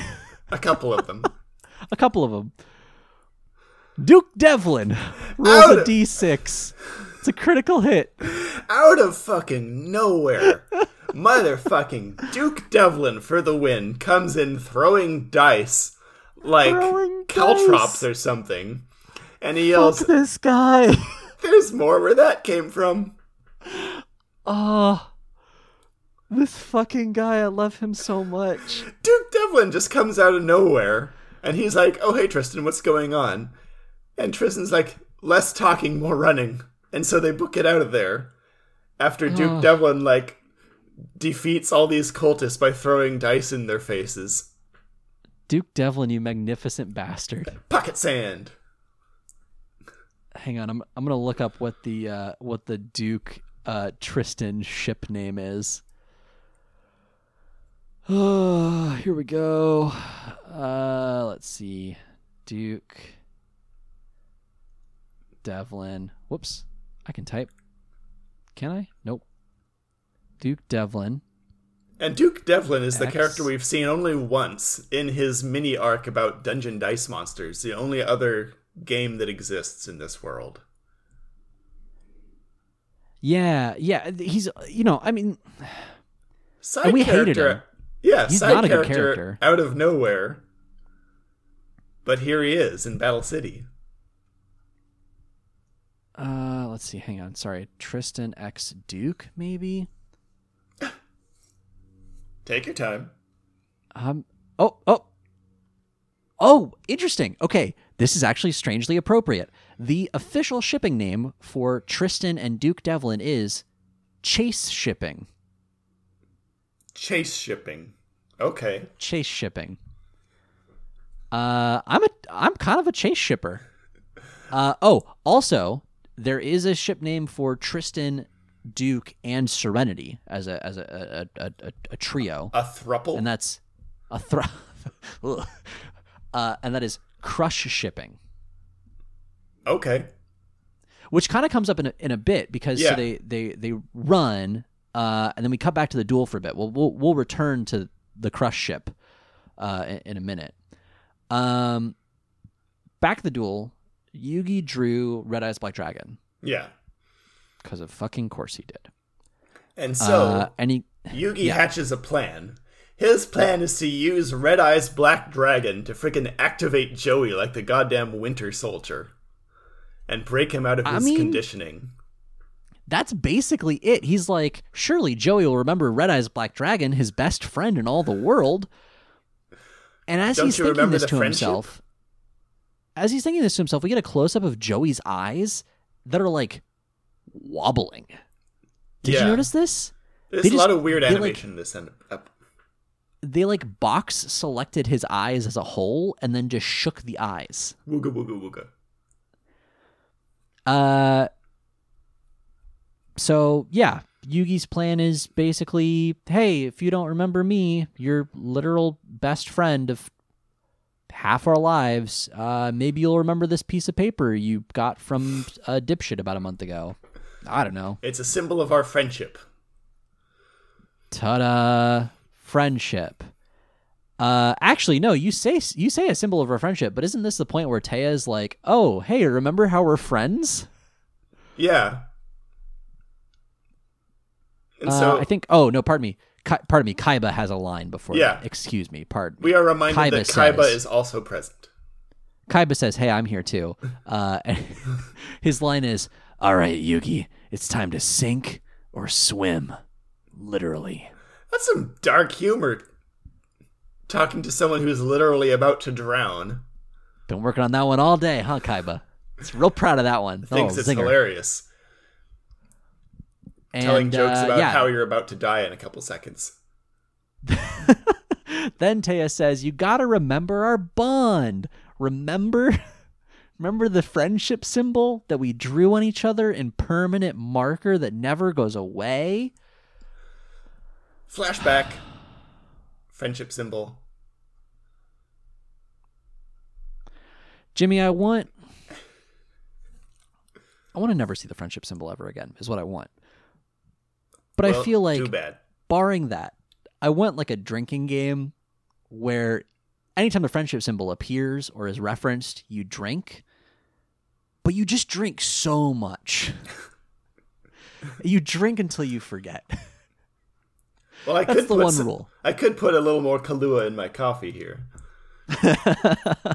Yeah, this is totally a glass of water. So, here's where Yugi's plan comes to fruition. Yep. This is his gambit moment. I like your note here about how big his eyes are. But They're a 6-inch tall eyes now. He's just the tiniest, roundest little boy now. But he plays Magic Card Exchange, which lets Joey look at Yugi's entire hand and take whatever card he wants. Yep. And so because he realizes, well, straight up summoning Red Eyes would be too risky, right? Like, he doesn't know what Joey has on his side of the field. He wants to find a way to show Joey Red Eyes without playing Red Eyes. Yeah. And so he plays Magic Card Exchange. And evil Joey's like, you idiot. You're letting me... You're just a stupid little boy. I'm going to take your best cards. Why are you doing this? And so for like 30 seconds, he's just like walking over the entire side of the weird arena that they're at. And Joey is still chained to an anchor, remember? There's still like a big chain coming down onto his leg that he's just dragging behind him like Marley. Right. We're Joey and Yugi. Whoa! We're Joey and Yugi. Woo! So Joey walks all the way over, and he's like, all right, let me look at your fucking hand. What shit cards do you have? Yeah, and Yugi is like, oh no, Joey, don't look at my hand. See anything you want here? And then he just anything familiar? He like takes his whole hand and just like goes woo right in Joey's face with Red Eyes Black Dragon front and center. And Joey sees it. Dun dun dun. And it works. It strangely works. I don't know how or why this, of all things that are happening here, works. But he does break free for a second. Yeah, and Joey is like, what? This card? It's my Red Eyes Black Dragon. It's my favorite His accent card. Comes back. Yeah. It's that card that I gave Yugi as a symbol of our friendship. We get another flashback. Yeah. Merrick tries to sort of regain control. He goes, silence, Joey, I own you. Yeah, and he's like frozen in place here as he's like reaching for one of his cards. But Joey is struggling against the concept of taking the Red Eyes because he gave that to Yugi as a symbol of friendship. He can't take it back. And Merrick knows that the smart play is to take Red Eyes. Yeah. But Joey knows that that's Yugi's card now. Joey gave it to him. They're friends. He loves Red Eyes. They're BFFs. Meanwhile, Yugi is just kind of like wafting the scent of Red Eyes towards Joey like a pie on a windowsill. He's like turned away and is just like showing the cards like, oh no, please don't take these cards. It's like I'm trying to think of a game now where you have this happen where somebody takes cards out of your hand, like not Go Fish. Got any Red Eyes? No fish. But like, like playing any of these games as a kid where it's like, oh, I get to take one card from your hand. Yeah. And you like rearrange your hand so the one that you don't want anymore is in the middle and sticking out. Yeah. There's a game mechanic in Magic that lets you do that, and that's like one of the things is to like get your best card and like try and outwit the other person to see which card they're gonna take at random. Mm-hmm. And so this goes on for like, I want to say 3 to 5 minutes of Joey An just uncomfortable struggling. amount of time. Yeah. But it ends up, so Merrick like forces Joey to reach down and grab the red eyes, but he pulls his hand away, and there's a shot where he looks at the card, and it's not red eyes. Joey struggled and bucked Merrick's control and grabbed one of Yugi's other cards. He takes yes. another card swap or something, doesn't he? He takes a card that I totally wrote down the name of. I think it was another Magic card swap. It was another. Yeah, it was something along those lines. Anyway, it was useless to Merrick at the time. Yeah. So Merrick freaks out. Then he pulls a sort of like, no worries, I'll beat you anyway. Whatever. Yeah. You're just a dumb kid. I meant to do that. Yeah, I totally meant to do that. Shut up. Your red eyes is useless to me. Right. So Joey walks back. Oh, Yugi also gets mind to controlled take again. one of Joey's cards. It's that one that we've does seen he? before. Yeah. The card swap. What does he take? It's that one we've seen before with the grabby arm. The scissor grabby thing with a card yoinker. I forget the card what it yoinker. does. Yeah. The card yoinker is right. Yeah. So he pulls yoinker. He yoinks yoinker. So Yugi then sacrifices the two monsters he has it on the field, Karibo and Gazelle, the king of magical beasts, and summons Red Eyes Black Dragon to apparently further taunt Joey. Yeah, it's for some more psychological warfare that Joey now has to go up against his Red Eyes. At one point, he even says, "Look at your red eyes and break free." Your most beloved card, your Red Eyes. Which, like, that sentence is something that you would only hear in a fucking anime. Yeah. Right? Look at your red eyes. It's dumb. But Merrick realizes that his power over Joey is slipping. And this is the point where Odeon comes back to Merrick, and he's like, "Oh, you remember how I told you that Joey's sister was in the city? Yeah, she got away. I sick six real guys on them, but then some guy came in and chucked dice at us, so we had to leave." Right, and Merrick's just like, why aren't you still chasing her? Why would you tell me me it's not this? that hard? Back at the duel, the Kaiba brothers have a sidebar about this whole situation where Mokuba says, "It must be really hard to deal with a card you care so much about being played against you." And Kaiba, who's still trying to come up with a good pun, says, "It's about to get harder." Yeah, which I'm sure is not something that he has said any Friday night. And so Yugi is still very upset. He's like crying, trying to get Joey to break loose. And so he's just absolutely sobbing, making Red Eyes attack Alligator's sword. This is my note. Verbatim, word for word. Here's my note on this. Yugi, eyes a full foot tall, crying, has Red Eyes attack Alligator's sword. Are you there, Joey? Yep. He has Red Eyes blast Joey with some tough love. And I think he basically says, "I'm doing this because I love you, Joey. You're my this best hurts friend." me more than it hurts you. Joey does a smile at like the 15-minute 5-second mark.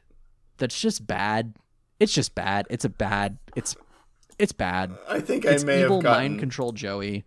Like, this shit happens where like Red Eyes attacks and Yugi's freaking out, and then Joey's mind controlled Merrick as Joey is like, I don't know if this is the exact scene you're talking about, but there's an absolutely terrible, terrible shot where we get a close up of Joey, and then superimposed on Evil Joey's face is Merrick's eyes, except they completely fill the screen. I'm going to send this to you. It's not that shot. I think it's a little bit after that shot, but yeah, basically any close-up of Joey in this episode is bad. It's all trash. Tyler, look at this shot. Oh yeah. Yeah, you need to put this one on the Instagram. This looks like card art is the thing, because the eyes cover Joey's eyes, so they look like Joey's eyes just got magnified like 30 times. Yeah, they're like completely coming off the sides of his face. It's ridiculous looking. This is it's so bad it's good.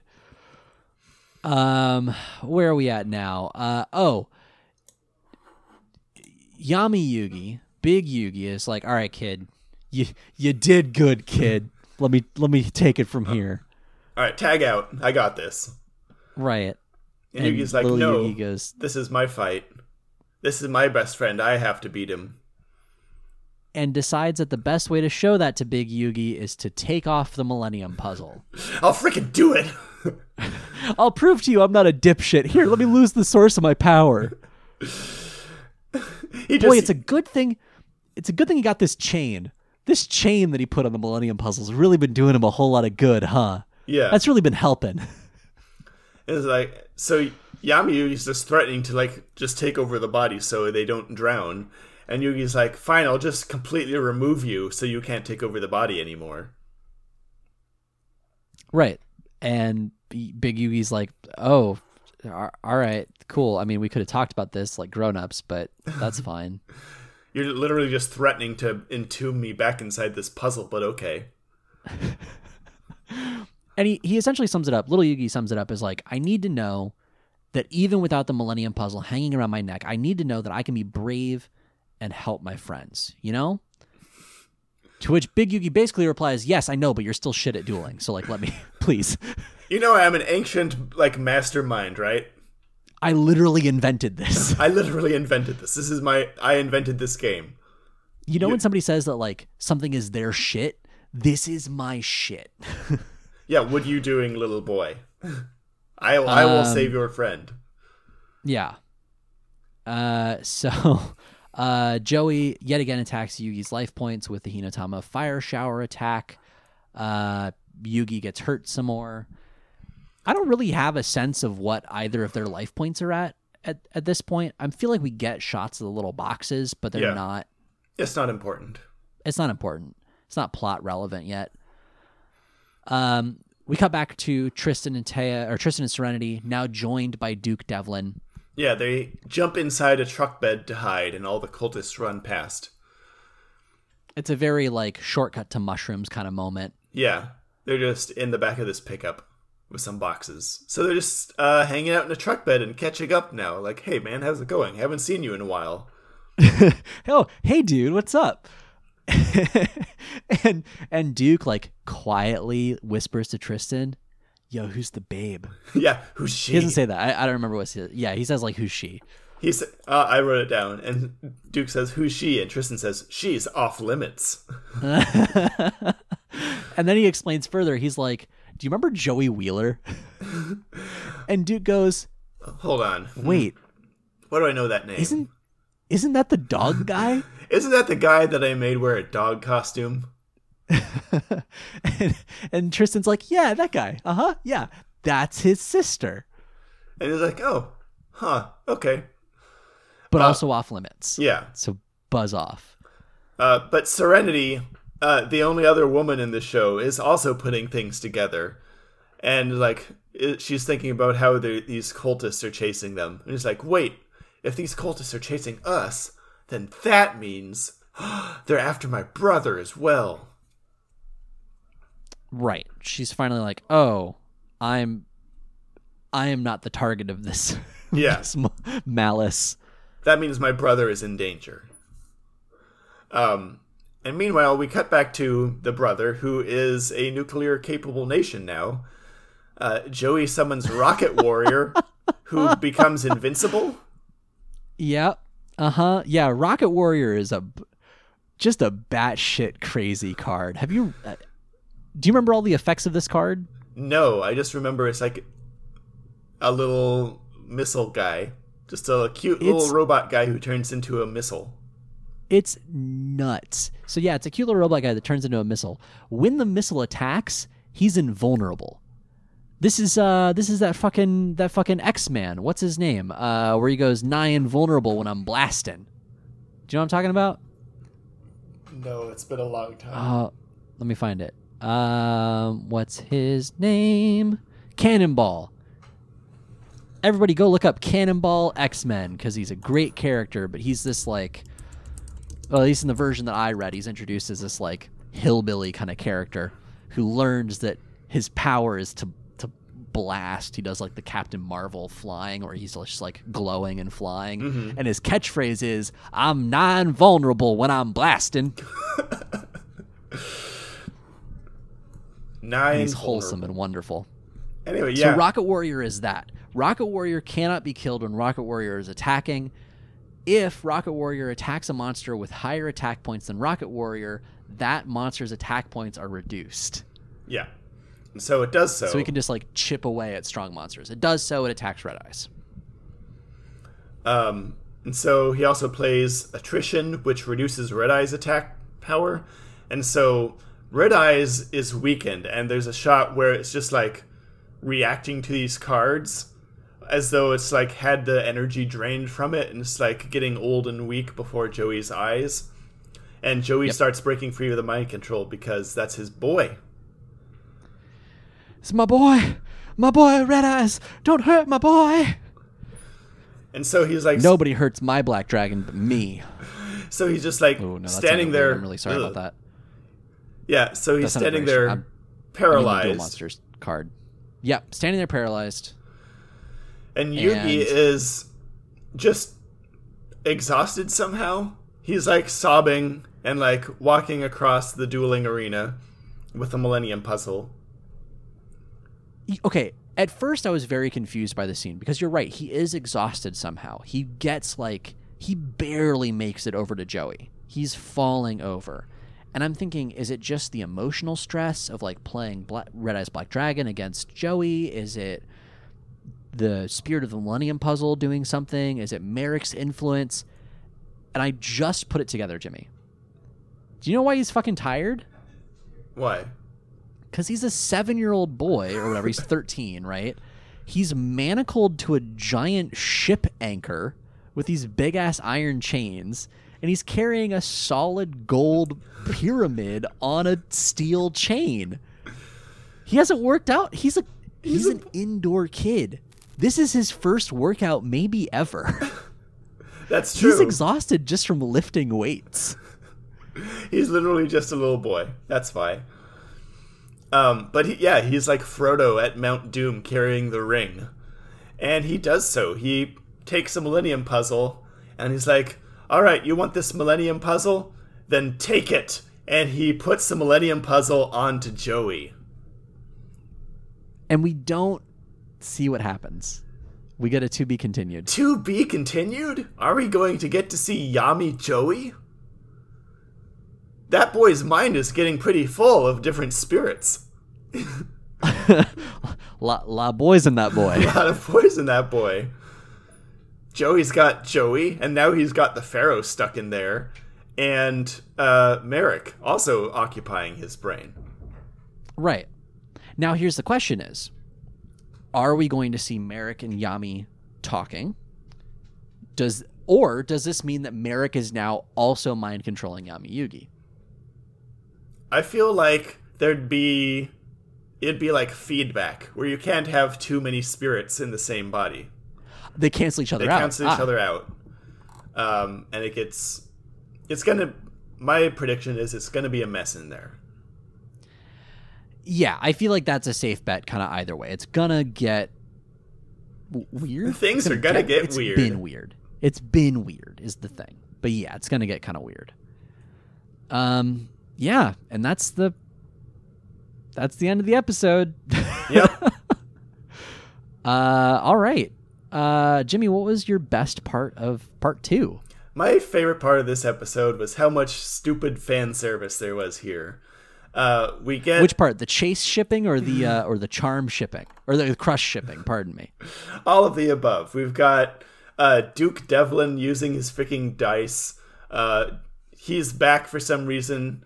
We've got the potential of Yami Joey. We have the friendship symbol. We have the Red Eyes Black Dragon. It's all just little story elements that they're like, hey, remember this character? Well, they're back. Right. What's going to happen next? It really, yeah, no, I agree. It really feels like you remember how angry we were at the rescue, right? The last episode that we did. Because Like, there was that no felt rescue. like, no, there wasn't. Like, that felt like somebody, like, I don't know, putting off a road trip, right? Like, they're going to go on a road trip and they're stalling. Yeah. First, they're let's have a whole reminiscing about the episode things that where they happened. eat snacks. Right. This episode feels like they're putting the key in the ignition finally. And they're like, all right, shit is going to happen. Shit is about to go here we down. are. Yeah, absolutely. That's I what really like like that about this episode. Yeah, they're like, here's all this stuff. Yeah. Hopefully next episode can deliver on it. Yeah, well, and I think they do it in a way that like makes sense with the canon of the show too. Like, Yeah. I don't feel like they pull anything out of left field here, right? This is like, get hype. Yeah, Shit's about to go yeah. down. Absolutely. It was your best. My best. My best was Duke Devlin using his fucking dice as weapons. Because of course he does. Because of course he does. And that's the thing. Like, if you're going to reintroduce Duke Devlin at any point in the series, why not now? Why not? You know, why not? And if you're going to introduce him doing anything, why wouldn't it be using random six-sided dice as weapons? Yeah, it's showing sure, that he's just chuck dice in those eyes. Snake eyes. Boom. Got him. a good guy now, and he's using the one thing that he knows, dice, in the service of good to Right. beat up cultists. The boy has one deal. And Tristan even brings that up. He's like, last time I saw you, you were still peddling dungeon dice monsters, huh? And Duke's like, yeah, peddling. Yeah. Meanwhile, in the back of his mind, he's burning with rage, saying, dice are my life. Yeah, did he even say why he's in Battle City? I think he just saw it on the news and like stopped by to see what's going on. I legitimately think that he just like got bored one day. I think And so. just like wandered out of his store and was like, oh, I wonder what this Well, other stuff is going on. I want to see this. better bring my dice with me. Gotta have my dice. How about your worst? My worst might be your best, but Duke's dice as weapons, I can't decide if it's my worst though, because it's so stupid that I like it. It's so bad, it's good. It is so bad it's good. Of course Duke Devlin uses his dice as weapons to beat up muggers. Yeah, I really couldn't decide on a worst. I like this episode. It's a good episode. Yeah. I really enjoyed it. What was your worst? My worst, I kind of brought it up earlier. My worst was that it was the idea that seeing Red Eyes Black Dragon would break Joey out of his mind control, but seeing one of his best friends strapped to a chair under a shipping container wouldn't break him out of mind control. That's true. Right? Does that mean he values his freaking Red Eyes Black Dragon card more than Taya? That's kind of what we're saying. Like, on the scales, you've got Taya and Yugi up here, Mm-hmm. or okay, in the middle, right? We'll say, and then Red Eyes Black Dragon is way above that somehow. Yeah, something's missing here, and it's how much you love your friends more than cards. Yeah, I think so. And even when Taya brings up the friendship symbol, like that does fucking nothing, right? Yeah. And that was supposed to be like the all-powerful, like, this is our bond. That they've used before in exactly that scenario before. Right. They've brought it up all the time. It does fucking nothing. Diddly and squat. Diddly and squat. Yeah. Come on, Joey, get your priorities together. Well, and I can hear him whining now, but we have in the studio with us Pepper, which means we also have in the studio with us Lauren. and I want to get to the next segment. So real quick, He follows me everywhere. He's my daemon. If anyone's been you're familiar. reading his dark materials. Ah, Oh yeah, I had no idea watching. Lauren was there. Hi, Lauren. Hi. yeah. Lauren's off. Good, camera. I snuck Sorry, Jen. in. But real quick, and then we'll get to Lauren's segment. Jimmy, I want to make sure that we put this on the charts. Oh, yes. Let's graph this episode real quick. Or episodes. Yeah, so this will change because we want to do it as an average for all 4, but I want Okay. to get kind of an idea of where we're headed Of just the first 2 in general. for just the first 2 in general. So plot relevance, I'm going to say like a 4. Yeah, this actually had some plot elements. This is Merrick putting his plan into action. Not a whole lot happens, but at least it's advancing. Yeah. Mechanically, I'm actually going to give it a 1 Yeah. because cards happen, but they are not the focal point of this episode. Yeah, they don't happen enough for it to be plot relevant. The cards don't happen enough to be terribly interesting. There's a duel here, but it's just kind of like what's happening. Right. Okay. So that puts this episode pretty far to the right and then just a little bit up off the y-axis. Yeah.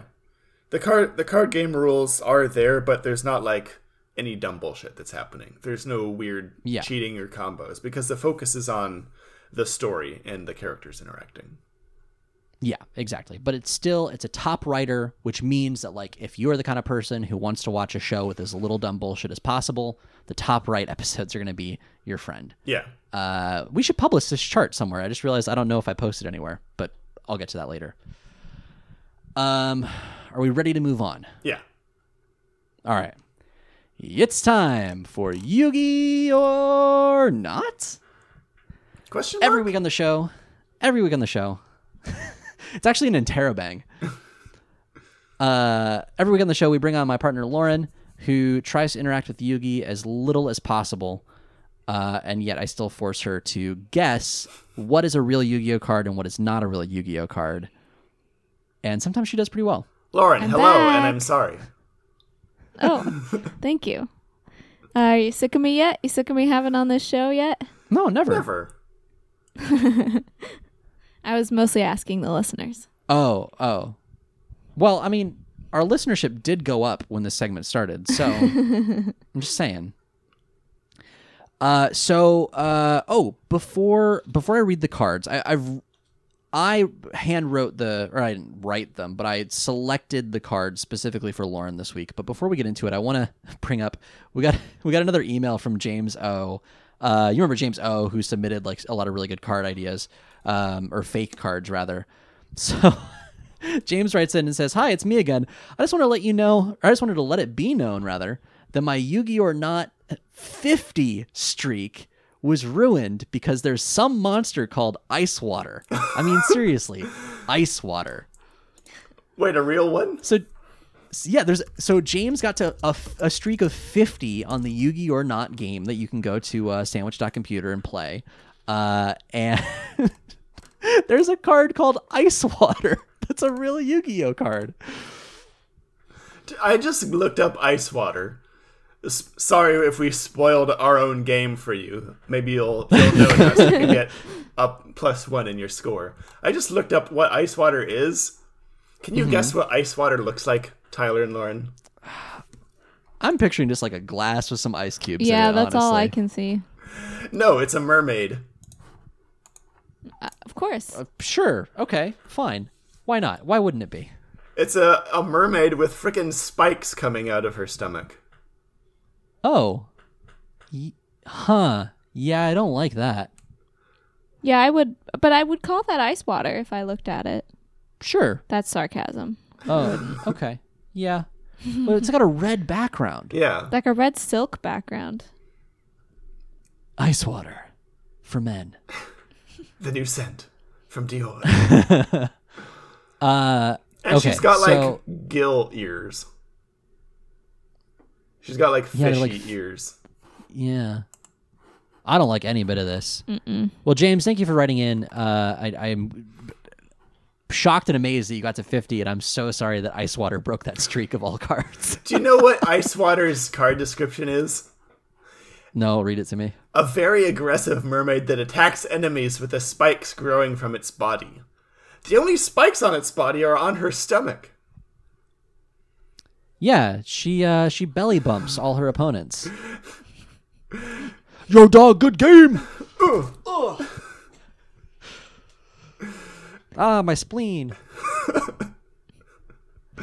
You know, this card really throws a wrench in my theory, my typical strategy in Yu-Gi or not, which is that all of the nonsense cards are real cards. Ooh, yeah. Yeah, I'm going to have to rethink it for this round. Is Ice Water too normal? Yeah, well, Ice Water is an actual thing that really exists A in thing our in world. real life. So, Okay. Yes, Ice Water does exist in real life. Well, that may or may not come in handy this week. Oh. So I've prepared 6 cards for you. great. 3 are real Yu-Gi-Oh cards. Oh, it means it's possible for me to score 0. Yes. The other 3 are side quests in Witcher 3. Oh, no. You know, okay, I have to start this week with a disclaimer that, okay, so we're recording this on the 6th of January. Yeah, I already told everybody that we binged The Witcher. Yeah, we did. But that's not where I was going with this. Okay. Where I was going with this is that it's the 6th of January, and I think that I have, for the entire year of our Lord 2020 that has existed so far, I think I have collectively slept 1 full night of sleep. Oh, yeah. We are dealing with jet Yeah. lag. Hard. It's bad, folks. So Hard. my brain is not working today. It's not coherent, and I apologize ahead of time. But we'll see. It might help me. It might work make in your for an favor this interesting week. segment. I am on the edge of insanity at this moment. I'm on the edge. Of glory. Are you ready to play Yu-Gi or not? As ready as I'll ever be. All right. I'm going to read off the cards, and then you and Jimmy can discuss and determine which are real Yu-Gi-Oh cards and which are side quests in The Witcher 3: The Wild Hunt. I'm sorry. Since when does Jimmy play this as well? When does he keep a score? Well, he's a participant. That's true. I feel like he has an advantage, though, Your answers are the ones that matter. Why does Jimmy have an advantage? because he's seen more of the show. He's seen more of the cards in general than I have. You can I talk don't to me think if that's you going to want. help him. Yeah. I don't. I'm just here. He's still All right. there, Lauren. He's still a person. Well, you can still talk I to know. him. This I is know. my podcast. I'm sorry. Jimmy, I apologize. That's not how I meant it. I all enjoy right. talking to you. All right. I'm going to read the cards, and then you can confer with whomever you wish. You can Phone phone a a friend if you like. Poll the audience. And you will determine which are real cards and which are side quests from The Witcher 3: The Wild Hunt. Card number 1. Goblin Pothole Squad. Oh, God. Just right out the gate. Card number 2. Death by Fire. That is also a real thing that exists in our real That's a thing. universe. Dying from a fire, yes. Card number 3. Cabaret. Another real thing. Or Card number 4. Recon, Scout Fur Hire. That's Fur F-U-R. of course it is. Recon, Scout Fur Hire. All of these could just as easily be magic cards as well. Yeah. Card number 5. Have we cross-referenced? Are we certain that they're not magic cards? I'm not certain. Okay. Card number 5. Hey, you want to look at my stuff? That's hey, you want to look at my stuff? I am so Question certain mark? that's a Witcher quest. Hey, you want to look at my stuff? Hey. I'm sure that's got to be a Witcher. Anyway, sorry, Card number continue. 6. Paralyzing Potion. Oh, God. I feel like there's going to be some twist where they're all both Yu-Gi-Oh cards and Witcher quests. To the best of my ability, I am fairly certain that there is no crossover here. Okay.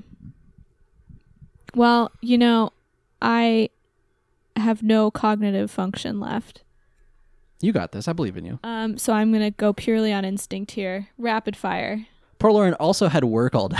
Oof. Yeah, worked I late did. today. Well, I also have insomnia, which is usually pretty well controlled, but then it just gets set off by this stuff, and it's a whole thing. It's a perfect storm right It's now. a perfect storm. You're tired. You've I had don't think work I all was- day. You've been exposed to preservation chemicals. Just paint today. Just lots of Just been paint. huffing a lot of paint. Yeah. You've just been huffing paint. Just tons of paint all day. Okay. Rapid fire instinct. Okay. Death by Fire is a Yu-Gi-Oh card. After James O's email, I am convinced. Hey, look at my stuff is Witcher Quest. Okay. Okay, so we've got one and one. All right, read me the others. Goblin Pothole Squad. Witcher Quest. Cabaret.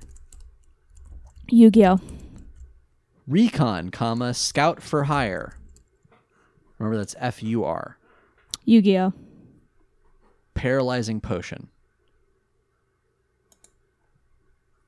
That has to be Witcher then. Which ones To do you make think are... 3 and 3. Yeah. Okay. Wait, All right. no, I want to change my answer. Okay. Scout 4. for Hire is a Witcher Quest, Okay. which means... Which ones did I say were Witcher Quests? Goblin Pothole Squad, Recon Scout for Hire, and Hey, you want to look at my stuff? Pardon me. Hey, you want to look at my stuff? And what did I say were Yu-Gi-Oh cards? Death by Fire, Cabaret, Paralyzing Potion. Yeah. All right. Final answer? Yeah. Okay. Card number 1, Goblin Pothole Squad. That's a Yu-Gi-Oh. Card number 2, Death by Fire. There's a Witcher Quest. Oh my Oh. god. I got them all backwards, didn't I? Cabaret. That's another Witcher Quest. God damn it. Recon Scout for Hire. That's unfortunately a Yu-Gi-Oh card. Oh my god, I literally got them all backwards. That one tricked me Hey, too. you want to look at my stuff is a Witcher Quest. Oh, no, okay, I got and one. Paralyzing Potion is a Yu-Gi-Oh card. So you got 2 I got 2. out Well, of 6 points. no better and no worse than I usually do, so. That's fair. Honestly, some of these I intentionally picked Yu-Gi-Oh cards to sound kind of similar, but yeah, Death by Fire was going to be a tricky one, and Cabaret was going to be a tricky one. I wanted to throw in, hey, you want to look at my stuff, just to see how quickly you spotted that as a Witcher quest, and you did right away. Yeah, no, I've definitely done that one. Okay, Yeah, I that knew one that I was the risk I remember. was running. That one I remember. Full disclaimer, I have not finished The Witcher 3 yet, so I haven't obviously played all the side quests, but I am still kind of ashamed that I didn't get more of them. Recon Scout look for at- Hire tripped me up because usually Yu-Gi-Oh cards aren't that clever with their puns. Right. Yeah, and The Witcher, it actually could be like a werewolf side quest or something like that. Is where my mind went. The Scout for Hire, the For Hire series of cards Oh god, there's more of them. are steampunk aviator furries. Yes, I just looked up As you do. this Scout for Hire. It's like a furry anime character. It's a lot. It's a lot I happening can't even right tell now. what it And is. honestly, It's a fox? I think it's a bat, like a white. Oh no, it's a fox. It's like a Should've white Kind been of fox. Arctic, a fennec yeah. fox. Um, And it's definitely like steampunk or something. That looks like a hot air balloon yeah, basket. they are all steampunk aviators. Let me see, Yu-Gi-Oh for Hire. There's just a lot going on. It's a lot of elements in one. One trap card is called Training for Hire for all your training needs. Is the fur also FUR, both Yep, instances? both times. Wonderful. There's Beat Bladesman for Hire, who I think is a hedgehog swordsman. Folgo Justice for Hire, who appears to be a god. Bravo, fighter for hire. Well, that's not an aviator. That's Volt. No, I guess all the ones that I was thinking of are steampunk. Here we go. Helmer, That's steampunk, yeah. helmsman for hire, who's a fish person, ship captain. Really clever name, Helmer the Helmsman. Very, very. If he's original. a fish, why does he need a ship? The for hire cards, I've actually seen them played in Duel Links, and they're actually really good because they all have effects that like help you summon other for hire cards. So as you play one, that one helps you play another, which helps you play another, which helps you play another, and you get this turn of like, like a big here are all combo my chain. furry friends. Yeah. So they're pretty cool. I want to send you Goblin Pothole Squad because I love the art Oh for yes, this. please I do. want to see it. Goblin Pothole Squad is literally just a bunch of goblin construction workers filling in some... This should be a Witcher Yep. quest. Right? Right? It should be. I mean, well done, Tyler. You've really picked ones Thank you. that you tripped me up. I try. And I have not seen very much Yu-Gi-Oh! And played some Witcher, so So I wanted to find something that would trip you up a little bit, and Goblin Pothole Squad did the trick. And the other one. I mean, look at the these fur guys. Higher one. Right. Look at those beefy boys. Yeah, I mean, these are literally just a bunch of construction workers. They've got hard hats. I like how one of them is wearing his hard hat backwards, so you know that he's Because tough. he's cool. Yeah. And they're like pouring cement and dirt, and one of them's got like a jackhammer. And then my favorite part of this, in the background, one of them is apologizing to an angry mole who's popping out of the ground because they're filling in his holes. Because the mole made the holes. Aw, they're not potholes after all. They're homes. Oh. When this card is Goblin home wrecker squad.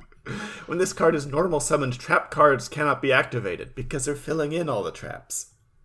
I get it. I love this card a lot. This is adorable. That's cute. Goblin. Well, Lauren, Pothole thank you. Thank you for joining us yet again Thank for you. Yugi or not. Thank you. Thank you. Thank you, folks. Now, do you want to join us for the final part of the episode? That's up to you. That's Please- your podcast. Please do. Okay. You're always welcome. We like you, Yeah. still. Oh. You know that. Thanks. I mean, if you, It's time. want to get out of here and Oh. go to bed, you can. But That's true. That is the other option. Thank you, Jimmy. That's a good point. But if you want to stay and sip your tea and judge monsters with us, you're more than welcome to. Sometimes I'm the tiebreaker. Sometimes That's I'm true. helpful. All right. Well, let's see how it fares. It's time for the monster bracket. Let's go to the boards, Mo. Sorry. For some reason, I thought about guts when I was doing that intro.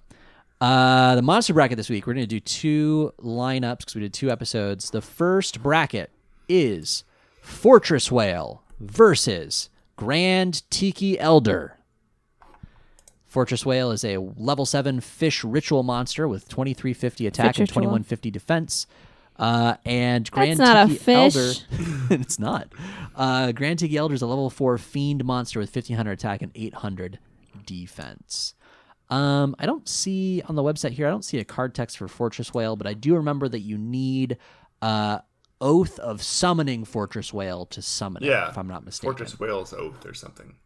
Yeah, you need to swear an oath with the sea. That makes apparently. sense. Grand Tiki Elder, the card text says, a masked monster that wields the most deadly of curses. Jimmy, how are you feeling about these cards?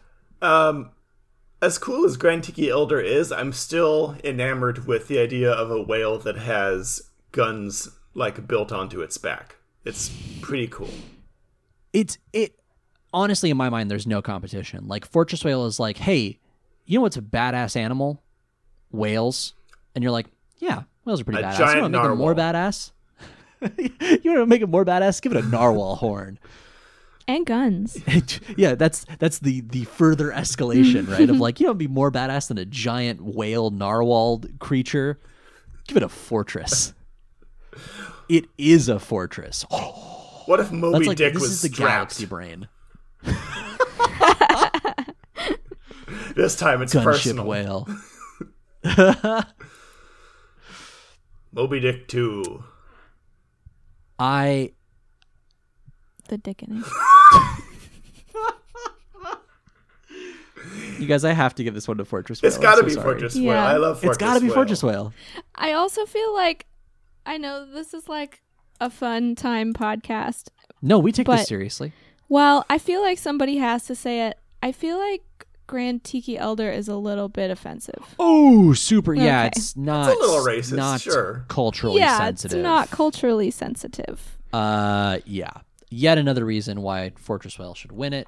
Fortress Whale's Congratulations, the best. Fortress Yeah, Whale. just looking at Moving on. Fortress Whale is like you expect this to be like the helicarrier in the Marvel movies, where this giant Yeah. cool thing like rises up out of the sea and is like, holy shit, look at this thing. This is like that, but a fantasy setting. Yes. It is like definitely floating above the water. So it's definitely not like look at it. The tail's out of the water, the fins are out yeah, of the water. it is fully. It's breaching. in the Yeah. air. Yeah. Yeah, but not No, it's broached. Yeah, it done Body been slam. broached, It's y'all. britching. Oh, maybe that's what it is. maybe It's it is. falling from a great height into Yeah. the water. Not again. Release the Fortress Whale. All right. The Congratulations, Fortress Whale is jumping up so it can do a 360 no scope. Well, it's got like 6 guns on it. It could do 360 no scopes. Yeah, it can just shoot all directions Simultaneously. at once. God, Fortress Whale Spins is on its cool. horn. I know it's like a gun or something, but I can't stop seeing R2D2. Oh, yeah. Or a Dalek. Yeah, It's or like a Dalek. Like a giant Dalek on its back. I Yeah. can kind of see it, yeah. Yeah. Kind of that same shape. Mm-hmm. All right, let's move on to the second matchup. Round number 2 for this episode is Amazon Chainmaster versus Mystic Horseman. Everyone's favorite Netflix original. Amazon Chainmaster is a level 4 warrior effect monster with 1500 attack, 1300 defense. The note is this card is also named Amazonis Chainmaster in the Yu-Gi-Oh! Trading card game. Oh yeah, we've been over this. We've been over this, the Amazoness cards. Mystic Horseman, meanwhile, is a level 4 beast monster with 1300 attack and 1550 defense. Let's take a look here. The text on Amazoness Chainmaster says, when this card is destroyed by battle and sent to the graveyard, you can pay 1500 life points, look at your opponent's hand, then add 1 monster from their hand to your hand. Pretty good. Pretty good. Meanwhile, Mystic Horseman, let's take a look here. Mystic Horseman's card text says, half man and half horse. This monster is known for its extreme speed. Horseman. Horse, man. So this is a centaur that they couldn't get copyrights for. Yes, Centaur is a different card. This is a horseman. Okay. Right. Clearly. Not a horse, not a mistake. horseman. Horseman. Not a man horse. Not to be confused with Peter Horseman. Or BoJack Horseman. Right.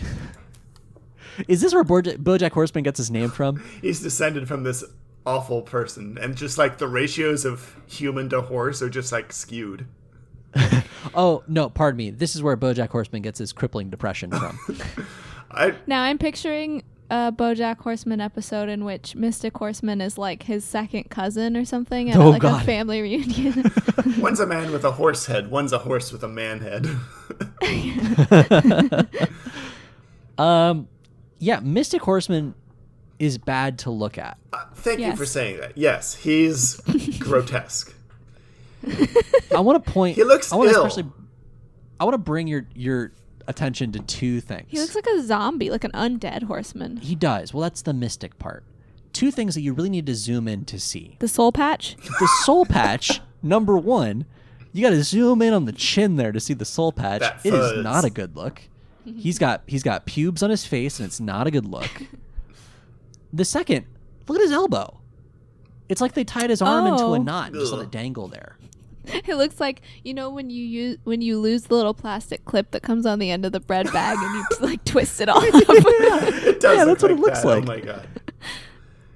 And then that's the hand that's holding the weapon. You know, Yeah. you want that to be the useful hand, and that does not look like a useful hand. You want this to guy me. to be beefy, but this horseman looks like he's just been in a dungeon for the last 5 years. This is like something that would be in a Dark Souls game at like the very bottom of a castle when you're like trying to get through the sewers. Yes. Yeah, no, that's absolutely it. And you go through the dungeon, you don't see anything or anyone for like an hour, right? Or you're just dodging like skeletons. And you come across this guy, and as soon as you beat him, you find a note saying that the whole thing was a glue factory. It looks like it was drawn in MS Paint in 2002. It does. There's no aliasing on the axe. Not at all. And it's completely separate from the background, and there's like a weird red glowing effect. Even while zoomed all the way out, you can see the pixels on the axe. It's not good. I think this clearly has to go to Amazon Chainmaster because at least she looks badass. Like, by default, it does, too. Like, I'm not even the biggest fan of Amazon Chainmaster. Like, she's me either. fine, I guess, but, like, I don't know. The whole chain is Amazoness cool. thing is kind of weird to me. She looks professionally done. That's true. Yeah. Or at least an it would artist be made this on picture. someone's DeviantArt. Yes. Yeah. Mystic Horseman is just Mystic Horseman looks like he looks like his axe is from clip art and they just pasted it in there. That's what this is. This is 3 separate pieces of clip art stapled together. 3 pieces of clip art stacked on each other's shoulders in a trench coat. And they called it Mystic Horseman. Yeah, this clearly goes to Amazon Chainmaster. Absolutely. Mystic Horseman, I'm so sorry. You are clearly the product of an overworked intern. I kind of want Mystic Horseman to win because of how bad it is, though. Oh, I see an underdog vote. How far can we get this gross, gaunt man? It won one already. It won. That's true. Who lost to Mystic Horseman? No, Lauren, let me show you what it won against, because it won against Legion the Fiend Jester. Oh, no. Oh, my God. Look at this. I don't want to anymore. That's exactly why Mystic Horseman got this far. You didn't even look at Mystic Horseman, did you? You just pulled that one up and we're like, nope. Oh, I forgot that one. I forgot about Legion the Fiend Jester. Yeah, I think it's time to say goodbye to Mystic Horseman. Aw. Yeah, get out of here. Get out of here. All right. Congratulations, Amazon Chainmaster. You have proceeded. You are now in the illustrious Sweet 16. How many more rounds do you have?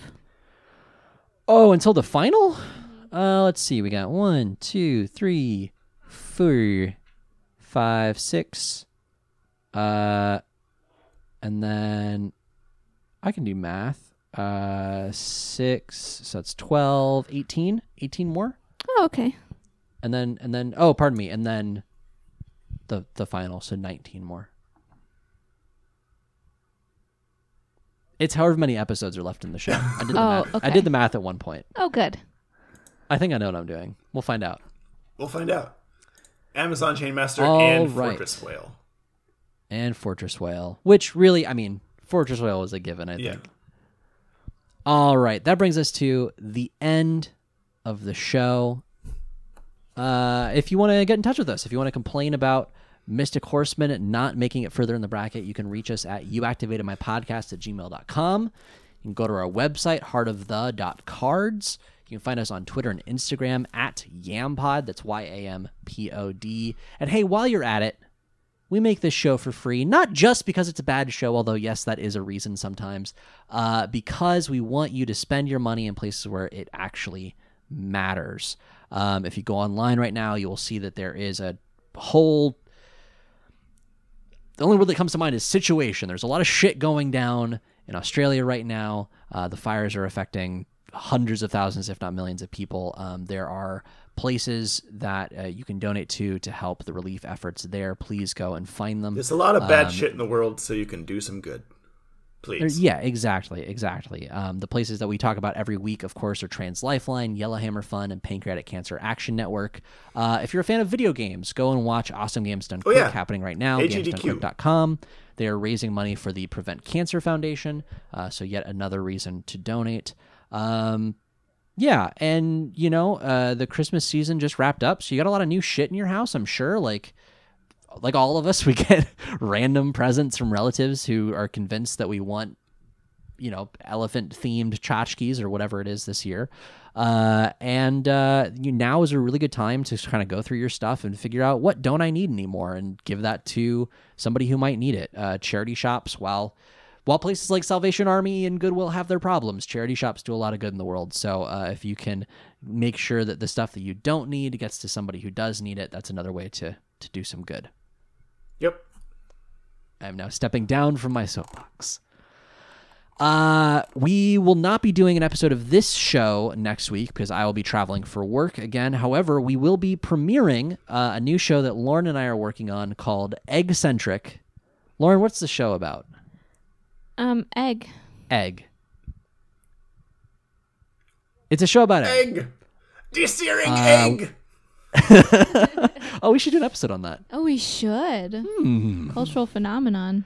Desearing egg. We'll be doing an episode of Egg-Centric, a show where we talk all about eggs, and we'll put that up in our feed as well as its own feed that you can find over on sandwich.computer.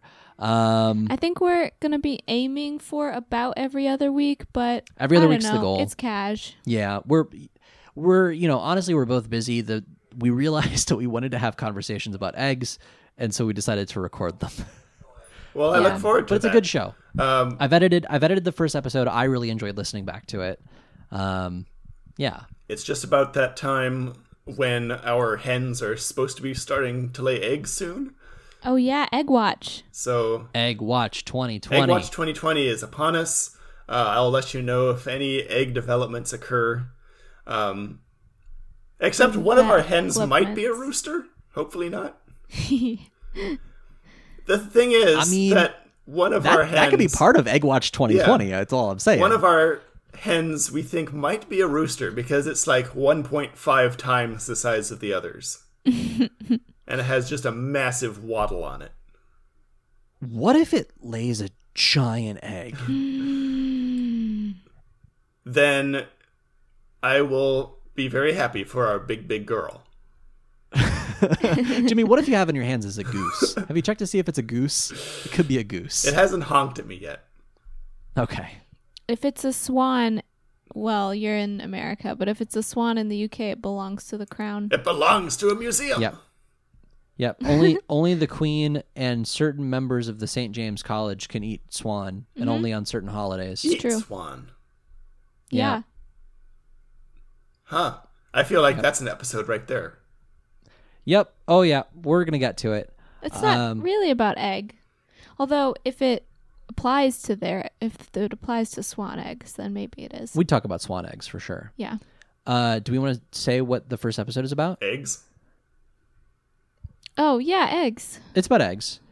Specifically, we are going to be talking about, so every week we do an egg fact or like an egg sort of like news topic or discussion topic, and then an egg recipe. So the first week I talk about hard-boiling eggs and the best way to hard-boil an egg. And Lauren asks, which came first, the chicken or the egg? Sounds excellent. I just thought we'd get it off the table right away. Get it out of the way. Mm-hmm. It was a surprisingly good conversation. We got a lot more out of it than I ever knew there was about that question. Yeah. So so we'll do that every other week. But just next week, because I'm traveling, we'll put it here in the Yam Pod feed as well. So now you have one podcast about egg and one podcast about yams. Look what your life has become. Because it's Yam Pod. I get it. I should do a podcast about yams. I love yams. I love a yam. I yam what I yam. There it is. That's the title. Until next time. Looks like Yugi's starting to panic already after getting a taste of my powerful deck.